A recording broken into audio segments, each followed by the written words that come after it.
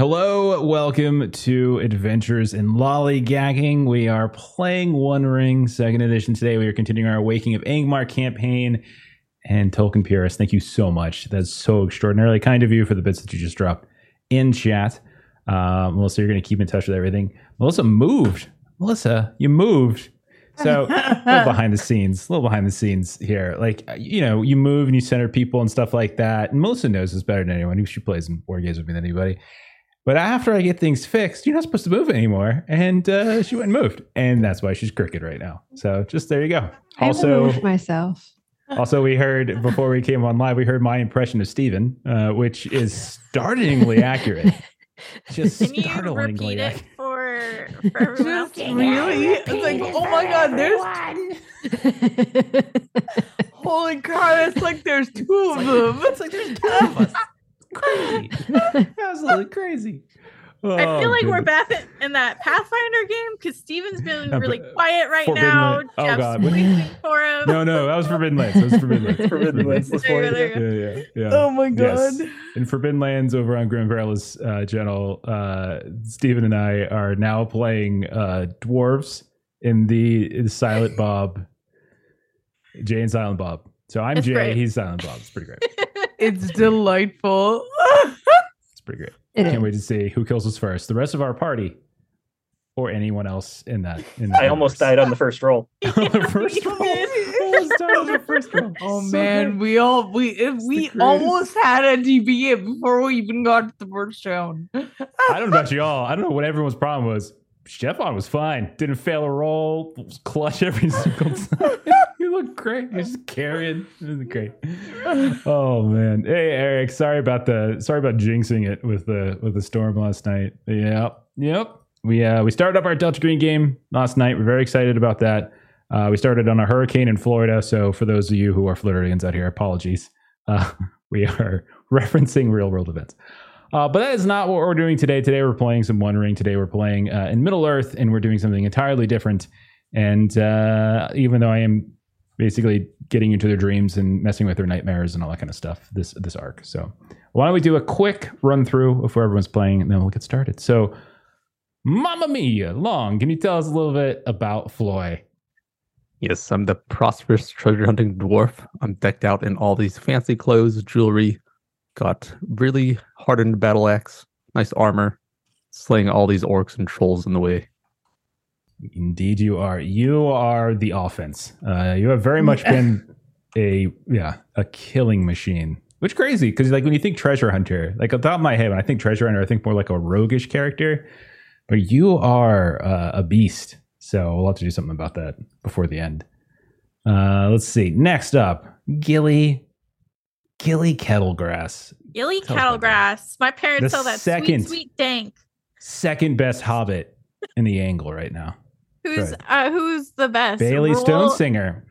Oh, okay. I thought it was Rule Gilly. Sass. Pretty sassy. Really wants now she's trying to play the victim card too. Oh my god, look at her. But she is our scholar, Bree Hobbit, and she's kind of made her niche home in healing and desperately learning on how to keep us all alive through these horrible, horrible times. Look, you've done really well. We've only had, whether or not we've had a character death, we don't really know. But we have had a character abandon the party, or the party abandon the character. One of the two. I think it was so other than that, it's pretty solid, Gilly. Pretty solid. This has been a far less stressful arc than the last one, which we nearly saw O'Neil die, nearly saw Gilly die, nearly saw Tara die. Like, hey, Nitrate, come play with us. Let me kill your character right off the bat. Yeah. So it was great. But Gilly, you're doing well. You're doing well. Next up, we have the suddenly recentered O'Neil. Melissa, tell us about O'Neil. I don't know when I was all the way over here, but this is where I am now. O'Neil is our champion ranger of the North. She is happy to be around other rangers because we've kind of been in other areas throughout much of the earlier parts of the campaign. We've been with some other elves, we've been with the dwarves, we've been in Shire and Bree around other hobbits, and so she is around other rangers here again. And also there's all the politics going on. And so there's also part of her, like, while she's like, no, there's a comfort to being, around other rangers. She's also like, oh, right. This is what happens when you throw lots of people together and then they argue about things and try to prove that they're right. And where's the nearest woods? Well, it's a good thing you're right in the middle of them. They're all around, so it's great.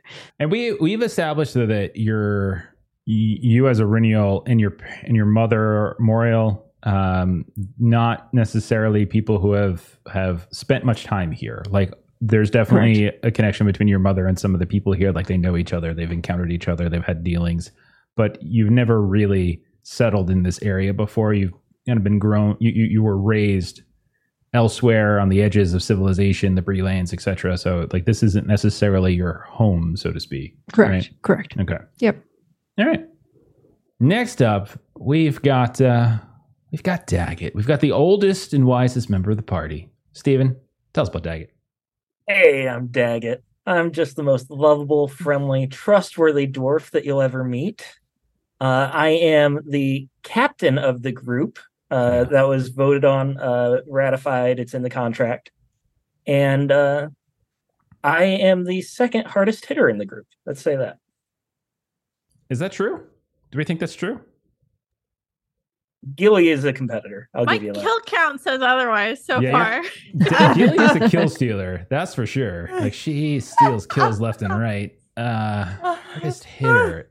Floyd hits the hard. I think Floyd hits the hardest. I think that's Floyd's true. the hardest hitter. Yeah, no, I don't hit hard. Look at my stats. Don't you have more than me? I do 7. Damage, you mean? Yeah. I do strength. 7 as well. Okay. But you actually roll better dice. That's true. Block Fong does. I feel like 7 damage, Daggett's self-assessment here was not numerically based. It was just sort of I said second best. I gave Floyd first. You both are using a 7 damage, a 20 injury weapon. So you both can theoretically do the same amount of damage. But take a look at your strength scores, because that's where it comes into play with those heavy blows. You have a 6 strength score, Floyd. Daggett, what do you got? Daggett's got a 7. So I'm actually better. Mathematically. But this is why, you don't just look at the numbers. This is why you actually play the games, and What's his combat proficiency? I've got 4 in axes. Wow, okay, 4 in axes. What do you got there? Oh my goodness. All right. What about parry? See what his offensive stats are. 15. We're the same. We're identical. Okay, so clearly there's just you Just guys. got one Steven point just of copied your performance character issue. and just did +1 on strength. That's what he did. That's all he did. I'm gonna be Floyd +1. And I roll worse, so it doesn't matter. I'm gonna change your name tag. Floyd +1. That's all I was gonna say. And finally, New game plus. New game. Yeah, exactly. Finally, let's turn to Maitre. Tell us about Terraneth. Hello, I'm playing Tara. Tara for short, pronouns are she, her, and she is a ranger, an old friend of Erenil, and a warden of the north, and really glad to be along for the ride here and find like-minded people that want to destroy the shadow even more than she does. Fantastic.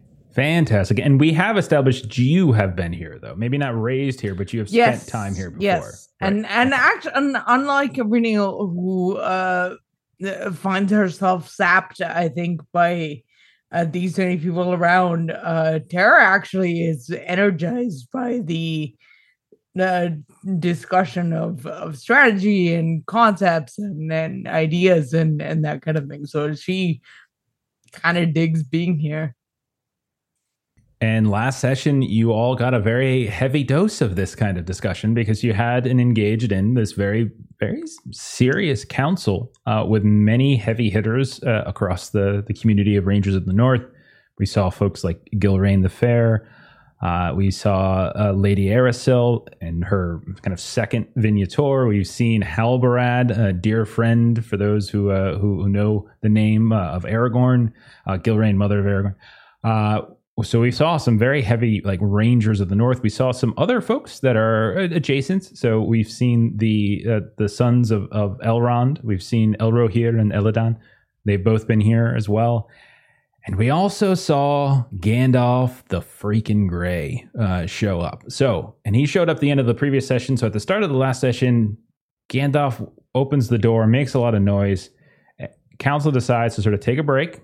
There was a little bit of tension as Lady Aerysel was very critical of Gandalf's tardiness, but nonetheless, there's a little bit of a recess. He started to have some private greetings and some refreshment. Gilly took an opportunity finally to speak with that other hobbit, Bailey Stonesinger, who was not the best at social situations, it seems, as she was a little bit on the rude side. She from the Shire, though, you did learn. And she also was dear friends with Halbarad, who is a ranger who primarily serves, or his postings, his ranging area is near the Shire. Gandalf was very curious about the two dwarves, about Floy and about Daggett, and he actually was very interested in Daggett's weapon, Black Fong. Often staring down Daggett in your treasures, treating you with some sort of suspicion. Daggett, you were having your own issues aside from Gandalf, as you were frequently seeing this flickering of a shadow out of the corner of your eye. It was kind of shifting in these unnatural directions that didn't seem consistent with the torchlight that was all over this haven. Auriniel and Tara, you were able to speak with several of the rangers, Gilrain, Orifin, others, Lady Aerysel, even about her. You know, you're kind of talking a lot about her desire to potentially relocate many of the folks here to the edge of Gondor, abandoning the north effectively. Later, the council rejoined. You all, as the Fellowship, were able to bring business in front of them, and you asked them for aid. Detailed some of your adventures, your previous excursions to Angmar, the state of the affected elves in Forland, plans to return, and you really stressed this idea like this is what the Rangers are for. This is why you're here, and that definitely helped as they agreed. They agreed to aid you in some fashion. That they were going to send support as you returned to Angmar. They sort of adjourned for the evening, everyone back to rest, and they said in the morning, the next day, we will work out the specific details. However, when you all went to sleep that night, your dreams were once more plagued by horrible nightmares that you have been having throughout the last few days, ever since you crossed over the last bridge and came to this section of the world. And each of you had your own dreams. They're different. But all of them were beset by paranoia, failures, the shadow growing, things like that. And when you woke finally, you learned that a week had passed, that you actually fell asleep. A week had passed, and you were moved apparently to these unfamiliar beds at someone else's home, hidden within the haven somewhere. And you have been asleep there for quite some time. So we're going to pick up, I'm going to say, after some initial bearings being gathered, as all of you awake, very tired, very exhausted, having not eaten. People have been, you hear from some of those that have been tending to you.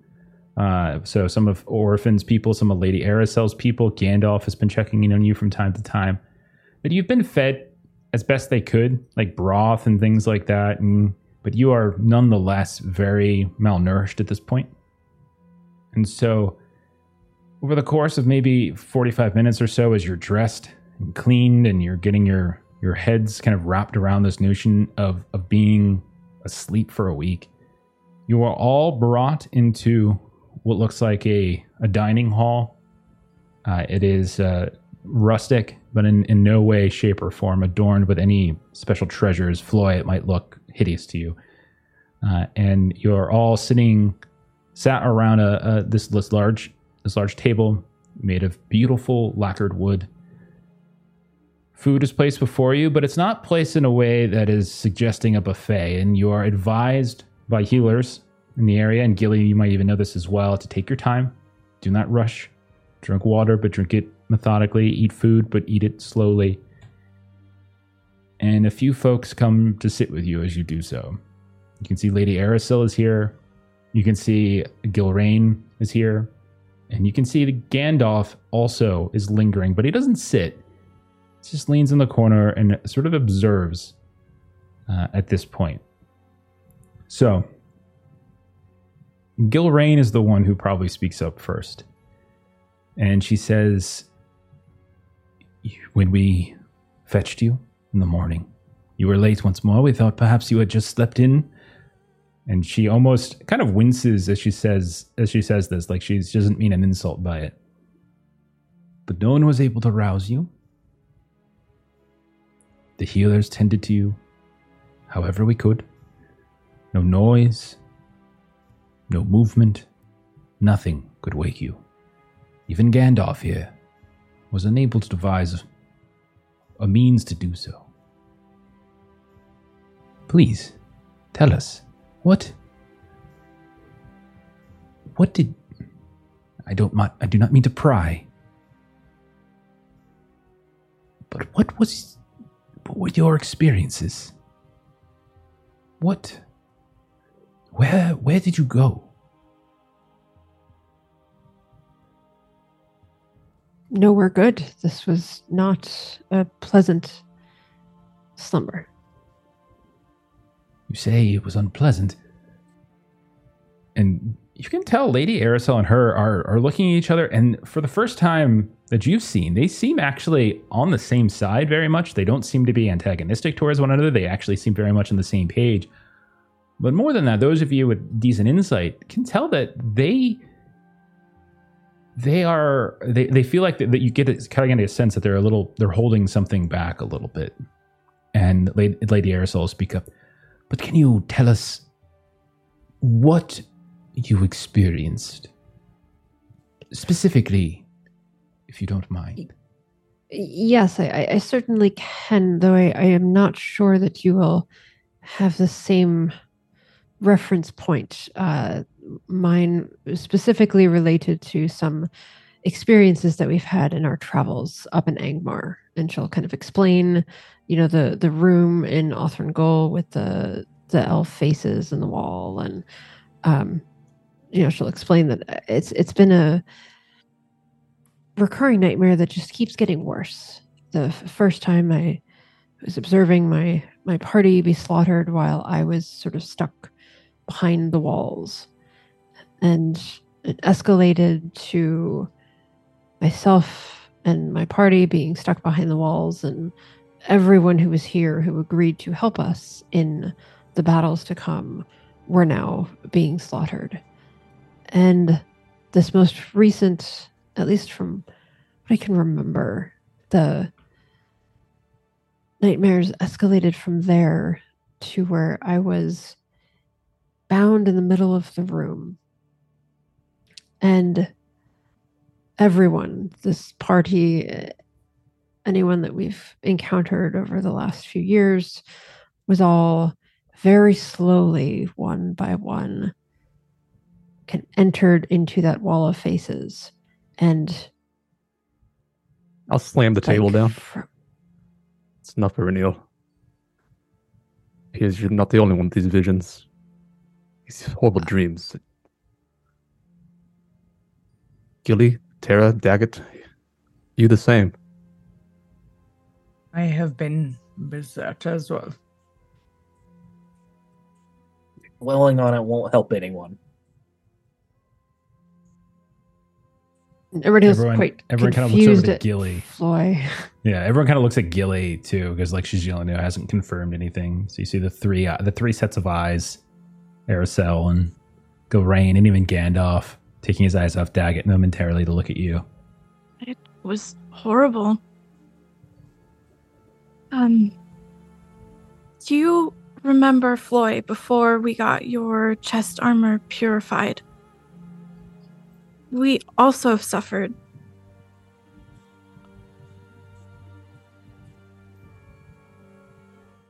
He does Sounds not. familiar. Huh? The look on Long's face. Yeah. Thinking I don't about think it. Long does. I don't think Long remembers that. Yeah. And at that point, she's gonna turn and she's gonna look at Daggett. Your axe needs to be purified. You hear a clearing of the throat, and it is Gandalf. That might be true, but little hobbit, but it is not what is causing this trouble. In fact, that all of you are suffering this is very abundant.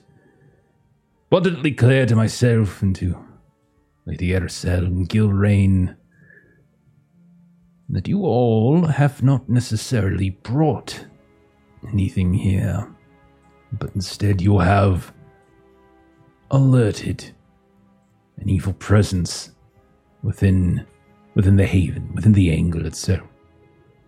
Do you know of Erthad, Celyn? He kind of asked just generally the party. Anyone who wants to. I think we've already done some of that, but you can roll a lore test. I think a few of you might have. Yeah, I'd like to roll. Yeah, absolutely. Anyone can go ahead and roll that. I think we might have hit on it before, but I don't remember what the rolls were. It was before our break. No, I failed. That was barely a success. 14. I needed 14. Gilly, you might have. What's that, Ireniel? Great success. Okay. Nice. Gilly, you might have gotten a thought or two, like you might have overheard something or read something on one of the shelves, the books that I you've can't really recall. seen. But you would have known that it is the name of a castle, a fortress, actually, in the area to the south. It is not inhabited, but it is a place that was once a very grand and wonderful fortress. And so maybe you read about it and about its fall and its kind of change into hands. Ireniel, you would know. Can you spell that for me? I'm taking notes. Erthad Celyn. Erthad Thank you. Celyn. Thank you. And by the way, I got an extraordinary success. I can't read. Okay. Is it because you're shifted over and like your eyes aren't working correctly now? Is that what it is? So it is. She's so bad right now. Okay, so Ireniel, you would know a few other things. It was a fortress. Gilly is 100% right. It was a fortress. The southern side is a very large castle. You might have even seen on the horizon the peaks of it as you were traveling to the south along the river, or at least sort of on the other side of the forest there. And it was held there for a while until the war with Angmar. And the men of Angmar swept down, turned Rudauer kind of to their devices, took over those, and then continued to sweep southward into Cardolan, as Cardolan was dealing with, plague and illness. And the men of Angmar took over the castle of Erthad, Celyn. And there is a bit of a tale about that place, that there was a ruler during that time when Angmar held the place, Ireniel. Maybe it was something Orphan told you and you're heard about, or conversations you might have had, or maybe it's something your mother, Moriel, might have passed along to you as something of a bit of folklore from the rangers who live in this area. That there was a ruler there who went by the name or the title Lord of Nightmares. In some tales, in some ways it's told he was just a man. In others, he was an orc. And then in some of the others, which are a little bit more extravagant and fabulous, he was something far more foul than either of those things. But all tales basically agree that he was sort of a lieutenant in some ways of the Witch King, and that he was entrusted with a magical ring of some kind that allowed him to sort of venture into the minds of people, kind of sow terror in a way that most can't, in a way that allowed him to assault his very enemies while they slept. And as you're kind of, I would say, Ireniel, as I'm telling you this, I picture, if it's okay with you, like Ireniel saying these things out loud as well, kind of walking her fellowship through this, and you're seeing the nods of both Erosil and Gilrain, and Lady Erosil will speak up, and she'll kind of start finishing the story, and she'll talk about how when the armies of Gondor finally came to crush the realm of Angmar, many were turned their attention to Fornost and other places to the north, but there was a siege here of Erthad Celyn as well. And rather than be taken alive, the Lord of Nightmares, as he is called, his real name has been stricken from history, cast himself into the river, and his body was never found. Now, there is disagreement among lawmasters about whether the ring drowned with him, whether it was buried, hidden somewhere in the castle itself. But what we can now be very certain of is that his or its presence remains here. And then you hear like Gandalf kind of speak up. And as I said, you all have alerted it. You've been to Angmar more than one occasion, so I hear. Very valorous of you all. But in doing so, you bring a certain taint with you. You're a beacon, and the creatures of that place can see you. In one way or another. Your dreams, even those that are not beset by these terrible mutations of your experiences, I would assume were nonetheless thinking of that place. The dangers you fought there, who you left behind, what tasks you still have left to complete there. And you have allowed this wraith that still lingers access to your minds. He looks very sympathetic and kind of grim when he's looking down at you all. How do we steel ourselves? How do we sever this connection? Yes. Both excellent questions. And that's when Lady Aracel will speak up. Well, the problem with hunting a wraith that does not want to be found is that they are very much invisible to our eyes. So, finding where he is, where he lurks, where he wanders is far more difficult than finding the proverbial needle in a haystack. However, there's a better plan that we have been discussing as you slumbered, about drawing him to you. That is, if you all are willing. We've Yes. fought many wraiths before. What's another? Yes. Well, my new friend Floy, Tara, this one is... The battle will not just be in this world. It will not just be in swords and arrows. And she reaches up and she kind of puts her hand in her head, but we'll be up here as well. For you must not just defeat him with your axe, or your bow, or your swords, but you must defeat him here as well. Only then will you be able to manifest him long enough to strike him down. I do believe that we have shown ourselves to be strong of body and mind, though it is distressing that this is taking advantage of our slumber. Indeed.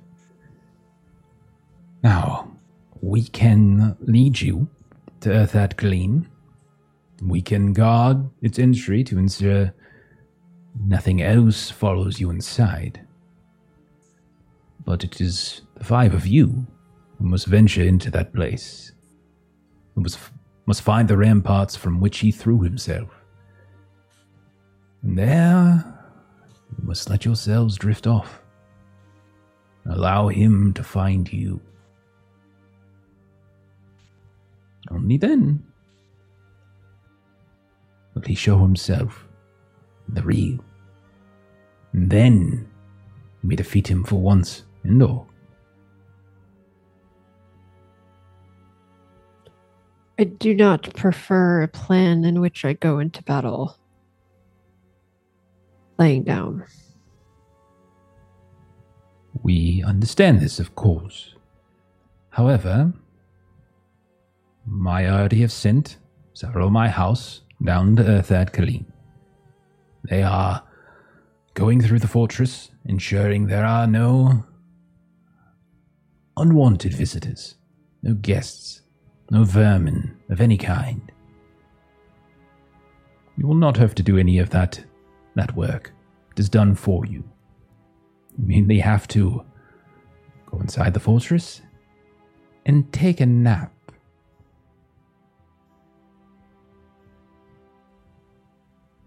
It does need to be done.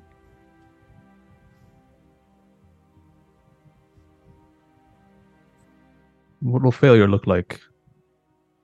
Be asleep forever.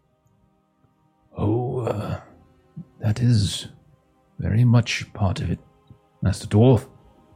It's Gandalf now, but I would imagine the nightmares will become so overwhelming at a certain point that forever will not be very long for you all.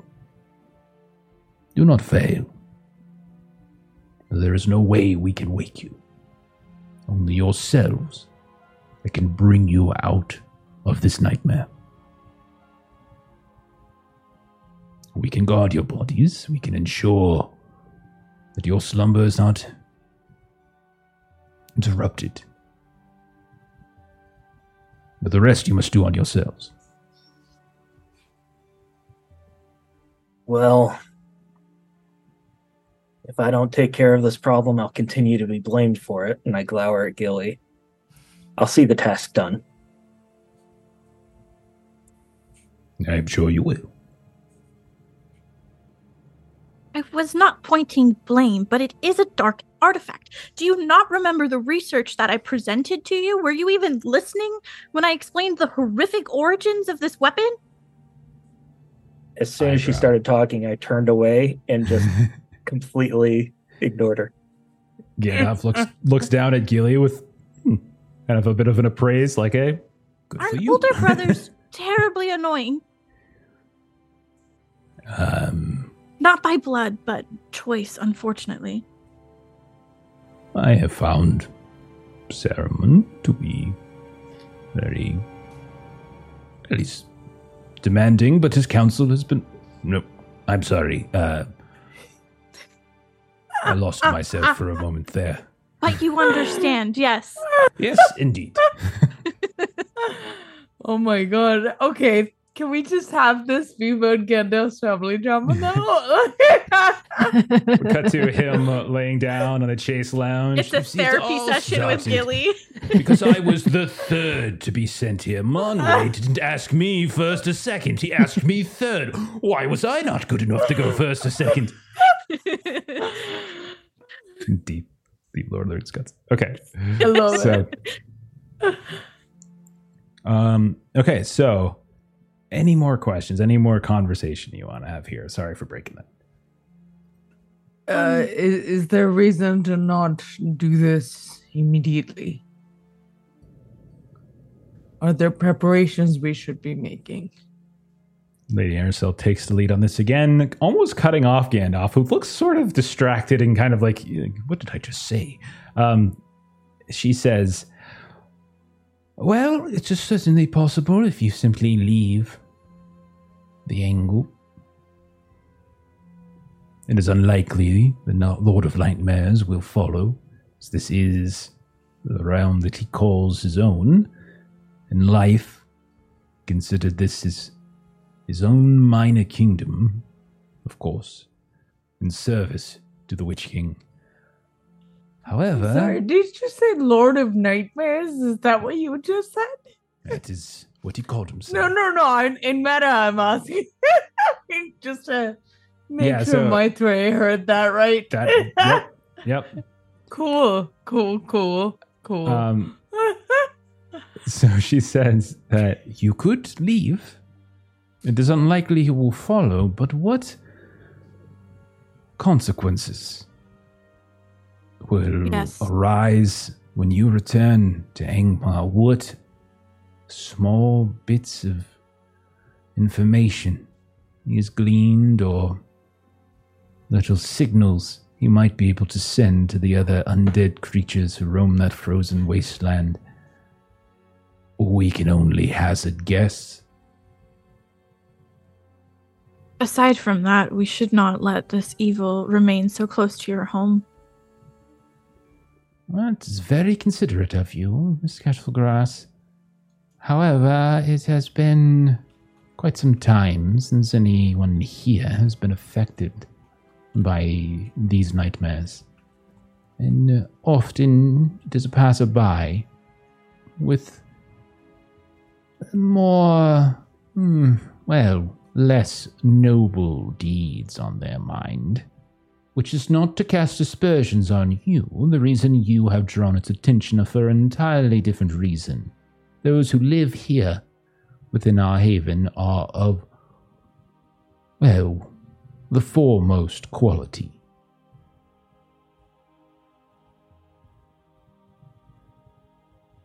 And I imagine we've been sitting during this conversation, and so very loudly, Aurenial just sort of like gets up and pushes her chair back and just sort of says, "Yes, of course, this is the thing we need to do.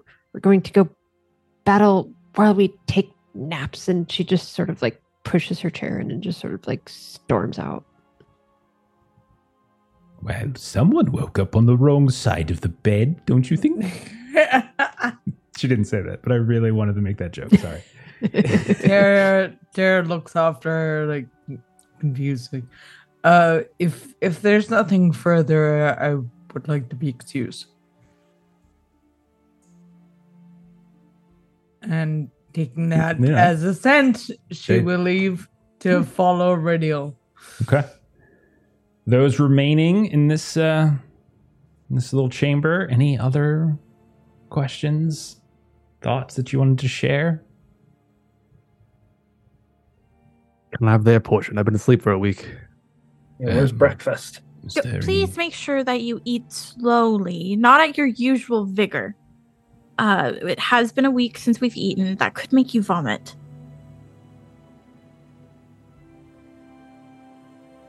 I disregard that and just shovel my face. I'm right there with Floyd. Okay. So we'll say it's still early in the morning, but the plan is in the afternoon after you all have nourished yourselves a bit and gotten equipped. All of you, I would say, are also very tired. Despite the fact that you slept for a week, it has not been refreshing sleep.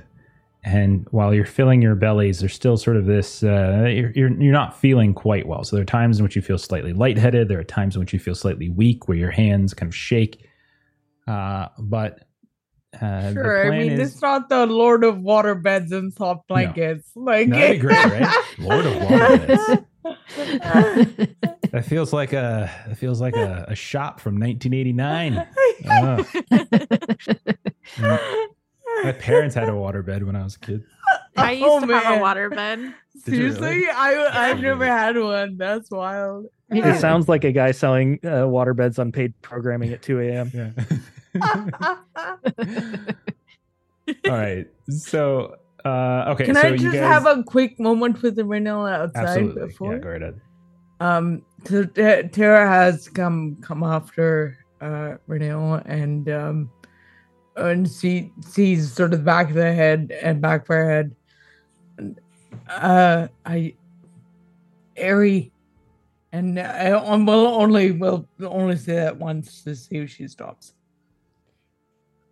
And very grumpily, what? But she stops. I know this is. And she kind of trails off, not really knowing how to finish that sentence, but we'll kind of just walk up to her and put a hand on her shoulder and squeeze it.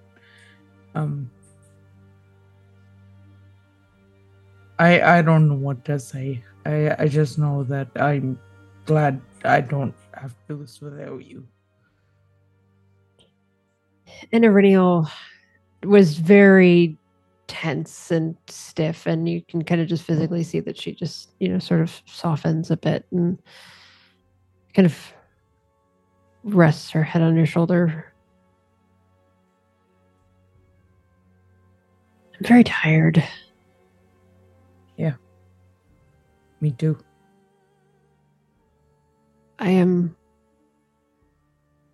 always ready for battle. We defend, we fight, it's what we do. But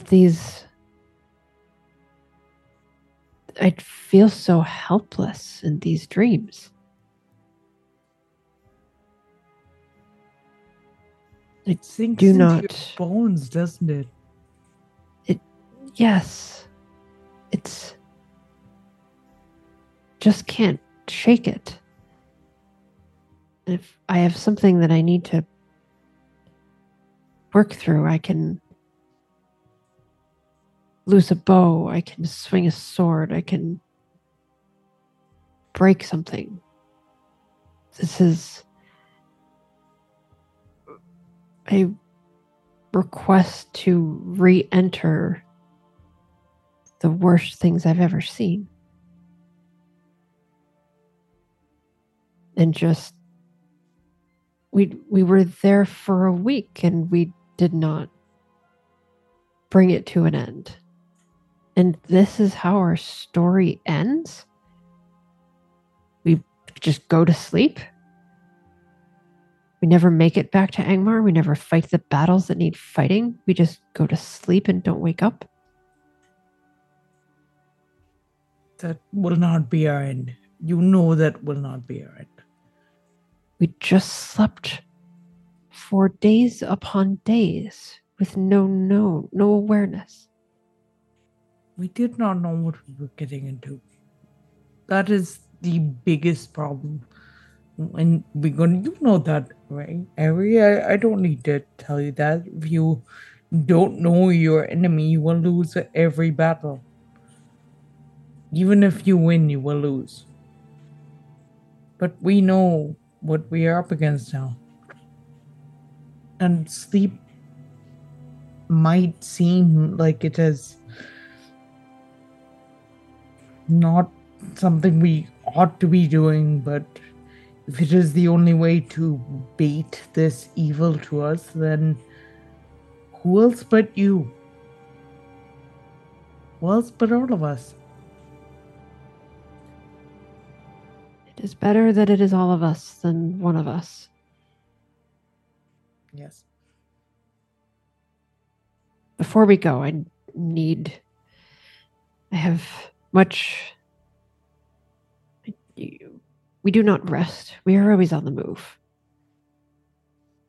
And she just sort of has that tension that she just needs to just go do something that releases some energy. And I think Tara's able to read between those lines and say, you'll know where to find me. And okay. So you all have a little bit of time to yourselves to get ready, get your equipment situated, but eventually Lady Aristo's people do hunt you down, and they are ready to push off.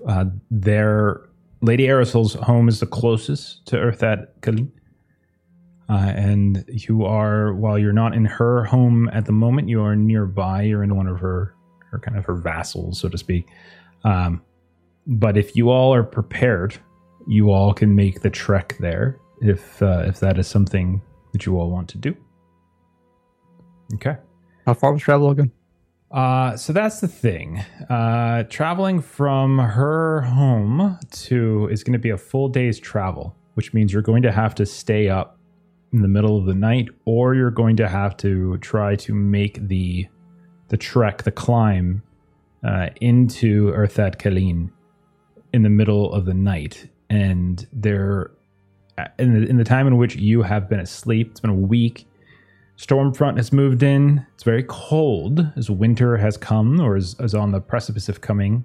There's a little bit of cold rain, sleet that is kind of pelting or come and gone the last couple of days, you hear. So it's going to essentially be like a full day's travel. And you either just try to stay awake the whole night and then try to make the the climb into the fortress during the day, or you try to make a more dangerous climb into the fortress at night. It's sort of up to you all. But with all of the support that you're getting, because there's plenty of other people around here, we don't need to do any proper travel rolls for this. It's not like there's other people that can lead you there. It's not a travel journey roll type of situation. So that is your call, though. Let's say I'm tired of sleeping and try to stay awake. Okay. So you are advised not to sleep, actually, for fear that if you do sleep, you might be out again for a week or longer, and who knows when you might awake again. So yeah, all of you are specifically instructed not to do so. So travel isn't difficult, although it is quite cold and wet, as you are pelted by cold rain, gray storm throughout the afternoon. By the time that you get to, I'll ping for you the five of you on the map. By the time you get into the this forested area, in the sort of the nape of the angle where the Loudwater and the Horrell meet, there is a forest that it kind of sprawls to the north and northeast of it. You all can see that the sun has fully descended to the west. There's no more light. Plenty of torches and lanterns out at this point. You are amongst a group of about 20, as there are several rangers and other people that have come along with you. And you are not alone. Other people are moving out ahead, scouting for you, and you're just being kept awake. Eventually, you do reach the shore, I should say, the rocky shore of the Loudwater and the Horrell. Specifically, the castle itself actually sits atop a series of these rocky islands, and there's different portions of the fortress that are connected over top. There was once a causeway and bridge that connected the actual land of this forested area onto the river itself. And so where those two rivers meet is literally where the fortress is. In the dark, it's not extraordinarily visible, but you are kind of given a basic description of it by the people who have been here before. There are two towers that are still largely intact, though there were others prior. Those each have kind of their own separate rocky islands that erupt from the water. Each of those towers connect via stone bridge to the fortress itself, which is on a much larger island in the middle of that intersection of rivers. The fortress is it almost seems like in certain parts of the day, like it's just floating on water. Like that's kind of how it's built and how it looks. But in the days in which this flooded many years ago, it actually did start flooding some of the lower levels of the fortress itself. Floy and Daggett, you're given an earful along the way how the foundations were made by the dwarves of Moria. It is a very old, and this might again be something you might have learned about before, but the foundations made by the dwarves of Moria, and it's been rebuilt since those days by many different folks, various petty kings, Numenorians who are trying to build up Arnor and Cardalin and like the successor kingdoms, and even the men of the West, these Rangers of the North, even those have tried to rebuild it. The servants of Angmar during the war with Angmar came through and kept it for a while, so it's gone through a lot of change over time.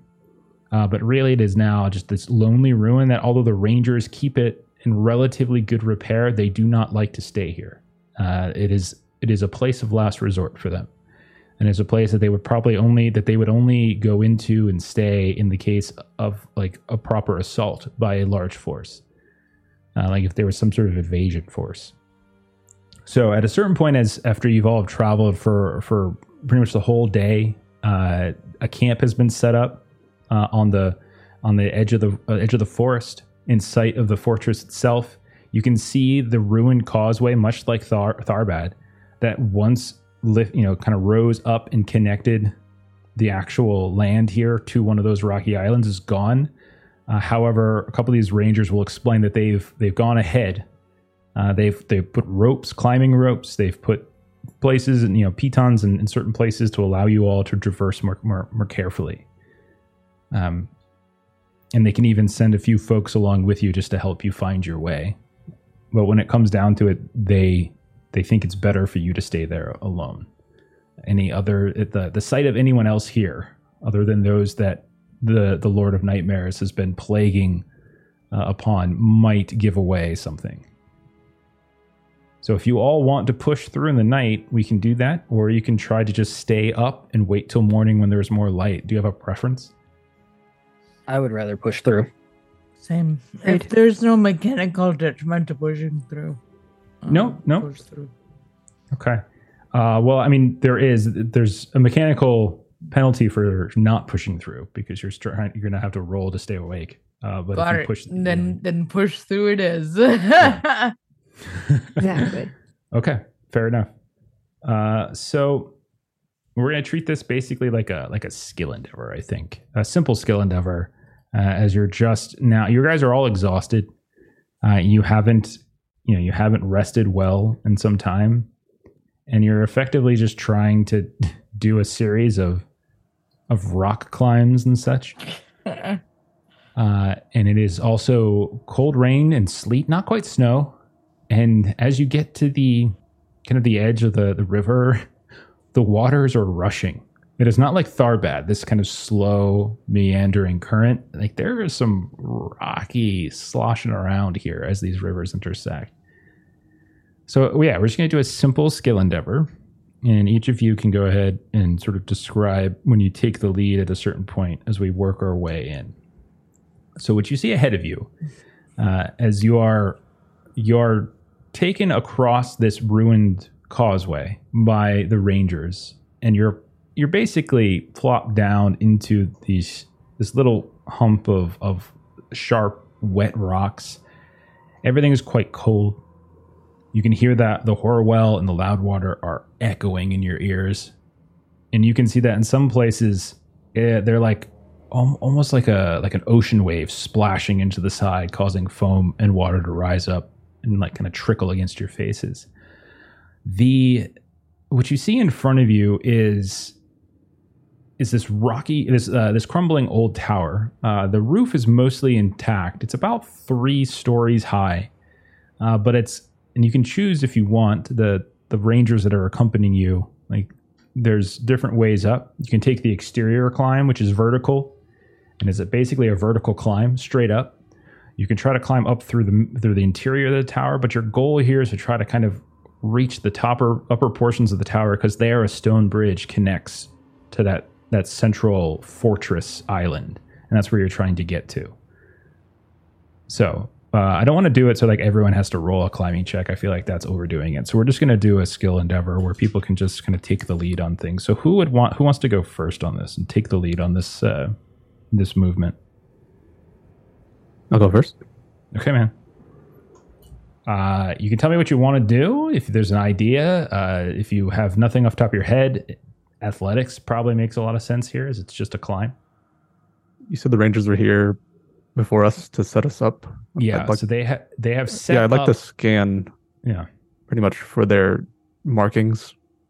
Okay. Make sure we follow the path. Okay. Are you trying to go up the interior of the tower, or are you trying to go up the exterior of the tower? Are you trying to just like a vertical climb on the outside of the tower, or are you going to try to go up through the crumbled stairs, the broken beams? Let's go inside. Okay. Yeah, give me the scan roll. I'm Griffin is favored yelling with at 3 you. pips. Griffin's yelling at you to use audience dice, by the way. I got a great success. Okay, very nice. Great start. So, as you push inside, the one benefit of going inside is honestly that you're not getting pelted by ice and wind. And although it's not warm in here by any stretch, it's dry at the very least. And you can see that along the way, there have been, there's markings on certain platforms, on certain steps and certain walls. Then you can quickly deduce is don't step here, don't step there, careful of this, careful of that. And so as you're shifting and moving up, you can see that there's more than one beam that you can tell has been marked in a particular fashion. And your careful eye, your dwarven eye for structure and in construction, can see that beam in some time in the near future is going to completely collapse. And it's possible that this whole section of floor above will come down with it. And putting any extra weight on it now is probably just going to precipitate it. And someone who is you're not, I would say you're a fairly heavy guy. You're a fairly dense guy as a dwarf. Could potentially cause trouble. But you're able to traverse it, kind of climb up. The second level, it looks as if the western wall has crumbled and fallen in completely. You think there might have been a balcony there at some point, maybe, which is probably why there's such a huge opening, and you can feel the wind and the ice sweeping in.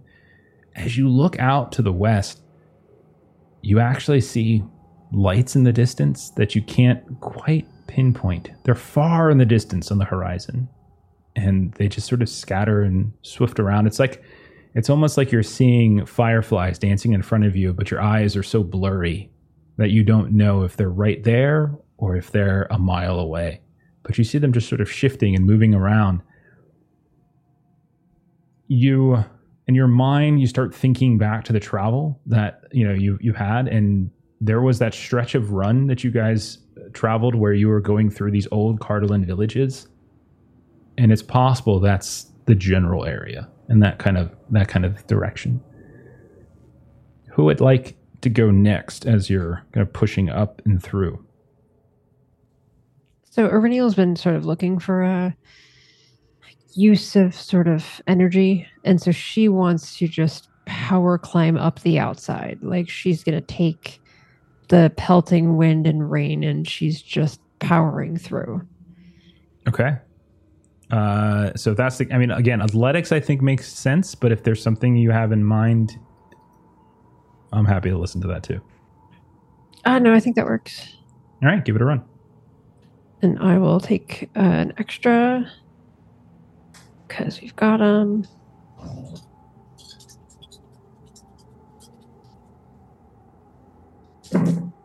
Ireniel is grumpy when she does not sleep well. Let me do math. 4, 8, 9, 10. Can confirm. So is Melissa. I teed that one up for you. She is very cranky when she doesn't get her sleep. Very cranky. Dude, same. Despite rolling quite a few ones, I did actually roll 15 over 13 and succeeded. Success? No, yeah, just a regular success. Yeah, just regular. That's still good. Still progress. So you're taking a different tact as you go up, and in doing so, it's actually giving you a view of the east. And everything's very, very dark. So it's like it's nighttime. There's winds, there's rains. You don't really see a ton of things, and you are getting pelted by rain and sleet as you go, and it feels extraordinarily uncomfortable. But at least you feel. So one thing you think back to, like the nightmares that you've been having for the past week, is that like even though you have suffered through all this different emotional torment in those dreams, physical pain was not really something that was consistent. And usually whenever anything terrible was about to befall you in one of those moments, you would shift and the scene would shift and change to something else. And so like this sort of, there's something to the fact that like you're getting hit by it. And although it's not a good thing, it reminds you at the very least that you're awake. Yep. However, while you're up here, one thing you do hear, and as opposed to see, you hear an extra sound as the rushing of the river below becomes a little bit more muted, a little bit more distant as you climb up a couple levels of this tower. The rain is still hitting you, and that's always going to be there. But you hear the sounds of the flapping of wings. And as you scan around, more than once you see a shadow, like a series of shadows, kind of shift and move along some of the clouds here. Some sort of birds or flock of birds or something like that up here might be moving about, but they quickly disappear. And as you're not sure if you disrupted them, they were roosting above, or if they've been just circling in the area. Unclear. we'll go back then to Gilly or Daggett or Tara. Is there something that you two want to contribute, or you three want to contribute? Yeah, go for it, bud. I would like to, if I could, stealth around where the group is going or ahead of where the group is going, just to try and see like that we're not going to come across anyone or anything. Just kind of scouting from the shadows. So you want to stealth ahead? That's what we're looking to do. Roll stealth. Yes. So I would say you both ways up the tower have now been trailblazed by Floy and Airy. So I would say the rest of you can easily get up following one of their routes much more easily than you would have trying to find the ranger handholds themselves.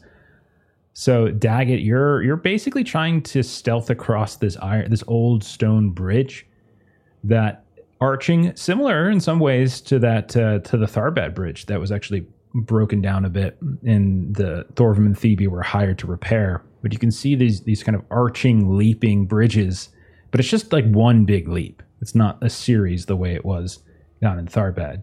It is not in great condition. You are very certain of that. Does not require a scan roll for you, a dwarf known for stonework, to be able to deduce. And there is more than one area that looks as though it could crumble a good 20 feet down into the rushing waters at any point. But you want to move across quietly. And the other thing I would say you would know is that you're gonna be very open to the weather as you move across. So go ahead and roll a stealth test as you try to move. Can I use my my item to help me be stealthy? I'm sorry, someone stole it while you were asleep for a week. Well, fortunately, it was just rags in my armor, so I can make new rags. Oh, okay. Okay. Yeah, go ahead. If that's the case, go ahead and roll. Oh, sugar. I rolled a 2, 2, 1, and a 5. I failed horribly. Daggett, you are moving across this bridge. I'll say Floy and Iriniel, as you have already narrated, you all being up here. You see Daggett take a few steps moving forward. You lose sight of him. Part of it's because he's just a stealthy boy and there's a lot of debris.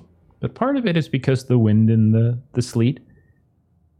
But I'll say the two of you hear the sudden shout of Daggett. Does Daggett yell sugar or does he yell some other horrible No, thing? he would yell a dwarven curse. He yells out a dwarven curse and you both see this silhouette just collapse over the side of the bridge as a chunk of stone begins to fall. And when you rush to the edge, Floy, I'd assume, you look down and you can see hanging about halfway down the bridge, there is Daggett swinging back and forth as if he's a pendulum on what looks to be a very unwinding rope that's about to snap. So we're going to say someone's going to need to have to address this on this. Someone has one chance to pull him up without him falling into the river. Okay, can Tara try? Because please, she's probably taller than Gilly. Absolutely. Yeah. Can Can I assist you with that? Yeah, can I? Fuck, what can I fucking use? I have a rope and hook. I don't know. Use your imagination. Deja. Can I use? And I can't think of anything to use apart from athletics. Is that appropriate? I think that's more than appropriate. Yeah, absolutely. Yeah. Okay. So describe what you're trying to do. How you're trying to help him. I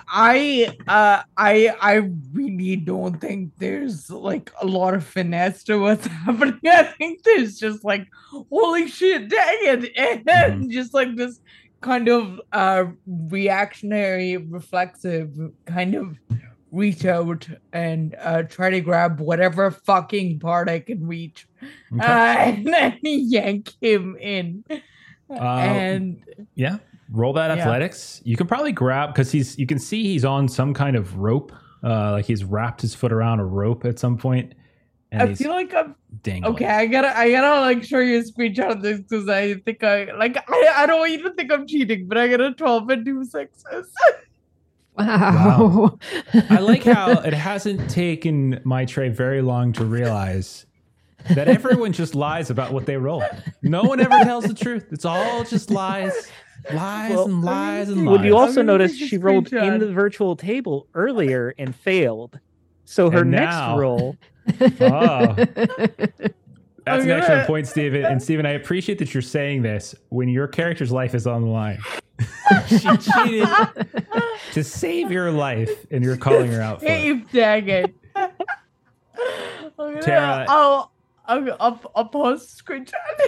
I believe you. I know you do, believe but still. you. okay. It's instincts take over, right? Like you might be extremely tired, you might be cranky, you might be hungry, exhausted, whatever it might be. But at a certain point, one of your friends is in grave danger. Instincts take over. You go running and sliding across this bridge, and half of it is a couple steps, and then you're moving across on the wet stone. You grab on to one like a place you can kind of anchor yourself, and then with your other arm you grab the rope just in time before it snaps. And then you start pulling, and you can see as you're doing so, it's doing that classic unravel as you're pulling and pulling, and right as he's about to get within your grasp, it completely snaps. But your other arm at that point, you let go of the anchor, you reach down and you grab him by the back of his neck, and you just kind of just haul him back up at this point. You see a whole mess of stone and building material fall and scatter along what looks like little spikes of rock, and then disappear into the river, the rushing river below. Daggett, you're okay. All right. Good lord. So, Gilly, I don't think we've heard from you yet. What would we say Gilly is doing to help push your way inside this fortress? So after this debacle on the bridge, Gilly is going to very cautiously look for danger, possible pitfalls and such as she's leading us across the bridge the remaining way. That sounds great. Give us an awareness test, I think, right? Is that good? Cool, that's awesome. Yeah. You also, I would say, all of you notice as Daggett comes back onto the bridge as Tara pulls him up, Oh, thank God. and as Gilly is like scanning around, right there on the spot where Daggett collapsed, you can see right next to it there is a marking by the rangers telling not to step on that point. Do not step here, danger is essentially all the things you saw inside the Tower of Fly. Daggett just missed it entirely. He didn't see the markings. Daggett can't read. So that's not his Yeah. fault. He had a poor education. Wow. Public education in the Blue Mountains it doesn't teach people how to read? Come on now. I didn't get to go to private school like Floyd did. Here we go. I can't tell you how much I love that we turned the Blue Mountains into economic and social warfare. Like I just love that that's what it turned into. It was so much fun. How'd you do, Gilly? Great success. I was worried because my D12 was really low, but Yeah, traveling across this bridge isn't too difficult once you kind of pick up that they have a very much mark the path you should take. And when you traverse it, there's no other issues. You can see along the way there are parts that are even just dripping little pebbles and sand and such, just from the extra weight in the center. But it's not to the point where it's too difficult. You eventually get across, and you're at what looks like the exterior of the main fortress, which is much bigger than the tower itself. Not as tall, but much bigger. It's sort of hexagonal in shape, and it is a much larger but lower to the water island. It's very slippery as you move across. So more than once, Gilly, you have to point out to certain people where there's these chunks, these holes, these whirlpools that have kind of formed, and stepping into them could be dangerous. You can see that the gate itself has been pushed open for you all, as it's been left open to get inside. And as you enter into this fortress, the You can certainly tell, even with your just little torchlight, just going through the archways inside, that the changing of hands of this place is apparent. Like you can see there's just this mixture of different architectural and artistic styles. And you can see what looks like, in some cases, dwarven workings. In other places, it looks like the workings of the types of structures you saw in in Fornost. And in other places, it just looks haphazard. Slot patch stuff kind of put together as best it can. You can see that there are ramparts that go all the way around. There is a wooden staircase that has been probably constructed relatively recently, like probably in the last couple dozen years. It doesn't look nearly as old as most of this, so it was probably the Rangers that have built this. That goes up to that rampart level. And Gilly, as you're looking at it, it looks to be in good condition. Like it doesn't look like there's anything to be to worry about. At some point there was a central structure here, but instead it's just a big pile of stone, and it has not been rebuilt. So it's really just this massive courtyard with a couple old stables and little recessed areas, and then the ramparts above. So what was your total successes there, Gilly? Great. So 2. Okay. All right. So with that, with Tara's, you guys have found the area you need to be. Really, you're just looking for the place where he threw himself off on the ramparts. And since you went last, Gilly, I give it to you.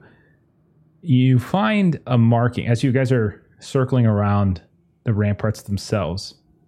On the southernmost wall, Gilly, on the southern ramparts, you find a place where these 2 large, very gangly looking hawks, they look terrible. They look almost foul, as if whoever's artistic eye was just not accurate. It's almost like an abstraction of what a hawk should look like. And they're staring down at the water from atop these walls as if they're like greedily looking for what might be in it. And you can see that this whole area, you feel this wash of cold kind of sweep in between those 2 statues of hawks. Like you can just feel it sweeps in there in some way more than others. And you see a marking by the Rangers as well. So you think you found the place. I think it's here. Nice eye, Gilly. I'll smack Dag on the back of the head. We're supposed to find the rampart, not throw herself off of it. It was dark. I couldn't see. Well, are you guys ready? Wants to double check the marking and just make sure that the ranger marking is sort of marking this spot. Yeah, Make it's sure this it's area. Not another don't stay here danger. Yes, she got a good success. I wouldn't lie to you. Okay. It is. Yeah, it definitely looks good. So not only are we fighting this battle while sleeping, we're sleeping all the way up here. Just great. And Irene will just sort of smush her cloak together and just sort of plop down. It's not that bad. We slept in worse. We expected to wake up on the other side. Complaining about it won't help anyone. Get some shut-eye. And hope we can get through this. We will. We have to. Okay. Every one of you, as you start to set up a camp, some overhangs to keep yourselves from getting pelted with water. The storm is brewing, but just you're still you're still getting hit by that light cold rain. Everyone go ahead and I'll say make a wisdom. Actually, no, let's hold off on that. We'll say you all fall asleep. You all, one by one, over the course of however, an hour or something like that, maybe less, your bodies, which have been physically, they've been being physically punished over the last, say, 45 minutes to an hour that you've taken to get into this place. But you eventually feel them kind of start to shut down. And one by one, you all fall asleep. I asked you all, as a little bit of homework, is to think a little carefully about how your dreams that you've been having, how they've actually started to go, and what is like the worst form of it. So we're going to do that, but we're going to do this in somewhat of a kind of a quirky role here. So I'm just going to put an extra token on our little table. Don't worry about it. It's not important. Not important to you guys. So one by one, let's go ahead and just see how those nightmares have started to change. So we'll start with Floy. When Floy falls into sleep, when the nightmare eventually finds him, what do we see? You don't have to narrate the whole thing. Just kind of set it up for me and start walking me through what it is we're seeing. We see Floy in his chamber of treasures, and he's invited the Fellowship over to see all his marvelous wares. And he's proud of what he's gathered, excited to show everyone the accomplishments of the items, the artifacts, the gems. And their faces start to morph with deceit. This is where they run towards the treasures and run off into the chambers with my Kobold's axe, mithril armor, all the gems and golds with it. They run into the chamber further. When I start to chase them, that's when the chamber morphs into a labyrinth, a maze-like state where I can't find them. And I just continue to chase after them. Floy, as you're chasing after them, you hear a voice unfamiliar to you laugh. You see out of the corner of your eye a flickering shadow on some of these morphing walls. I need you to go ahead, since you're chasing these people. Go ahead and give me a roll for Explorer, we'll say. Or, I think Explorer makes the most sense here. Okay. I've got 3 pips in that. Mm-hmm. Ooh, I rolled a Sauron. Well, sorry action. Okay. That's no good. Let me go ahead and just mark that down right there. Okay. You, as you're chasing around, as you're chasing after everybody, you turn around down one of these tunnels, thinking you've caught up with Daggett. You see the form of a dwarf in front of you. You see Kobar's cleaver in their hands as they're running away. You call out for Daggett. You don't even hear your voice. You just hear that cackling laughter. And as you catch up to this dwarf, the body whirls and turns, and you see that dark shade of mithril that your own coat once held when it was tarnished and terrible before your journey to Forlond. And it is not Daggett that you were chasing, and it is not Daggett wielding the cleaver, but it is yourself.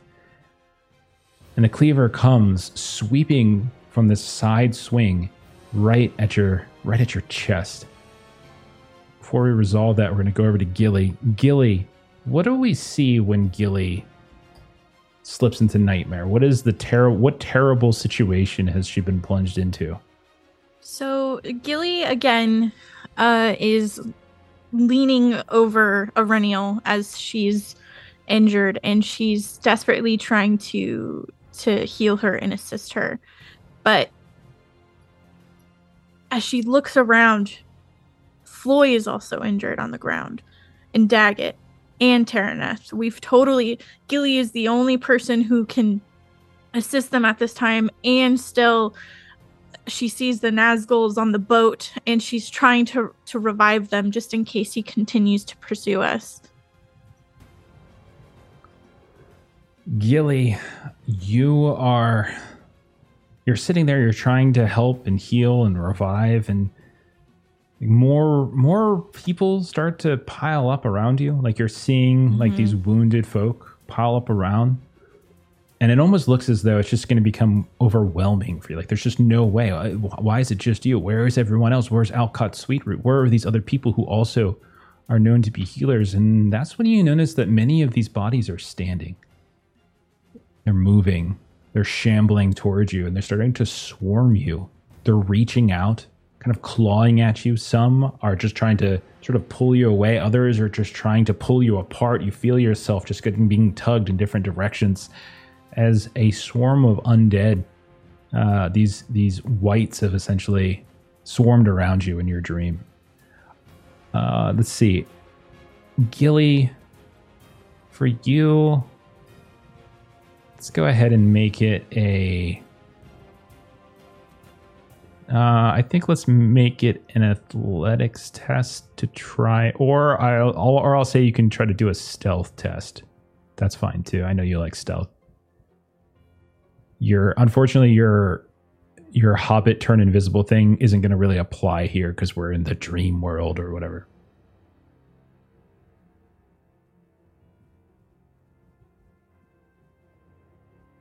In the nightmare, we also can't hear you. What? Is she talking? Is she trying to talk? Yes, she's I'm I doing think math. she was trying to figure out what role she should say she just did. I was She's thinking, counting. should I got say up to this? Should I say 18. that? I needed a 14 for my wits, and I did get a 6. She's probably saying, I shouldn't do 12, 6, and 6 because my trade just did that. There's no possible way to believe that would happen. So I No! got to change it up a bit. I was counting. Oh, I know. How many successes? Was it just a regular success, or did you have? I did get 1 6. Okay, thank you. Okay, we're gonna resolve that in a moment. Move down to Aurinial. Aurinial, same thing. What do we see when Aurinial finally? What horrible state is Aurinial in as you awaken to your nightmare? So what we see with Aurinial is that she is in that sort of cave of faces, but she is in the middle and she's sort of bound.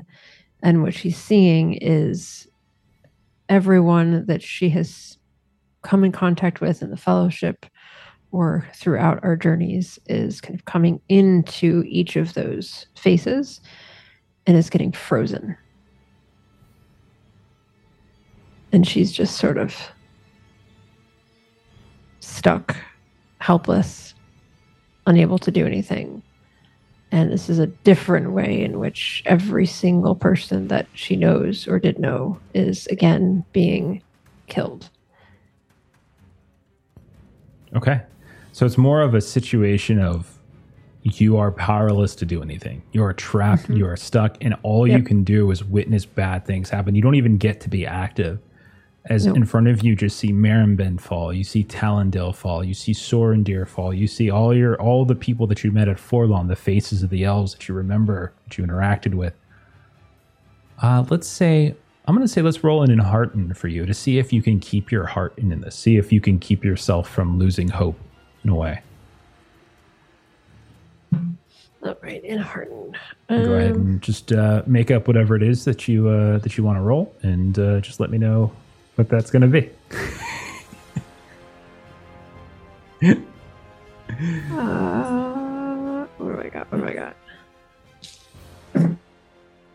Oh. Is that a Crap. good O? Oh, no, it's not. She's Oh, grabbing that's a it. Sauron. Oh, boy. So let me do math, but I don't think the math is going to work because that's a 1. No, that's nothing. 6, 3, 11 under 14. It's a fail. Okay. So it's 2 Saurons. Okay. So you see, who would we say? Well, actually, no. It's pretty easy, I think. We see Terra suddenly emerge from the tunnel that connects into this room of frozen faces. You see she's got a torch out. She's just looking around. You can't hear what she's saying, but you can almost read her lips as she's calling for you. Airy, calling out. And you see one of those creatures, one of those sorcerers and those whites that you faced in the deepest depths in that one terrible room where Marenben and Talendil eventually died. You see the two of them begin to swirl from a bit of debris behind Terra, and she has no idea that they're actually forming and about to attack her. We'll resolve that in a minute. Daggett, same thing. What do we see for Daggett as you drift into Nightmare? So the dream begins the same way it has the past few times, where Daggett is leading the Fellowship into battle against a horde of orcs. He's drawn up a plan, and the plan is going entirely wrong. He's trying to command people to make changes, and every time he gives out an order, he gets that person killed. And it continues on and on until he sees the entire Fellowship fall in front of him. And at the very end, his arms are weak, and he strikes at an orc captain, and that orc takes Blockfang out of his hands, just rips it away as if I had no strength. And I realize that it's now Lottie holding Blockfang, and she swings that axe at me. Everything goes dark, but I don't die. And it moves from a dream to a memory that Daggett has long tried to forget, where he is a very, very young dwarf fumbling around blindly in the dwarven mines of his home. He's crying, just sobbing. The dust is all over his face. He can't see anything in the dark. Feels like he's been lost for days. And then finally, he hears the voice of his father, Snook, calling out for him. There's a rumble in the tunnel. He goes running towards the voice. Snook calls out for Daggett one more time, and you hear Daggett falls over because the tunnel has another quake, and there's a cave-in. And I get there just in time to see Snook, his head and his arm out from beneath the rubble, looking at me, pleading, "Why did you do this?" Roll in Hearten as well, I think, to see if you can seeing if you can keep your heart, your courage about you in this moment.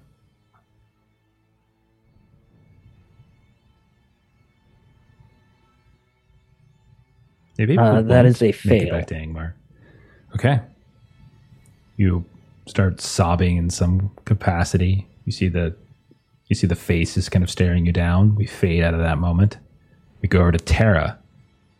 Tara, what do we see when we shift into Tara's nightmare?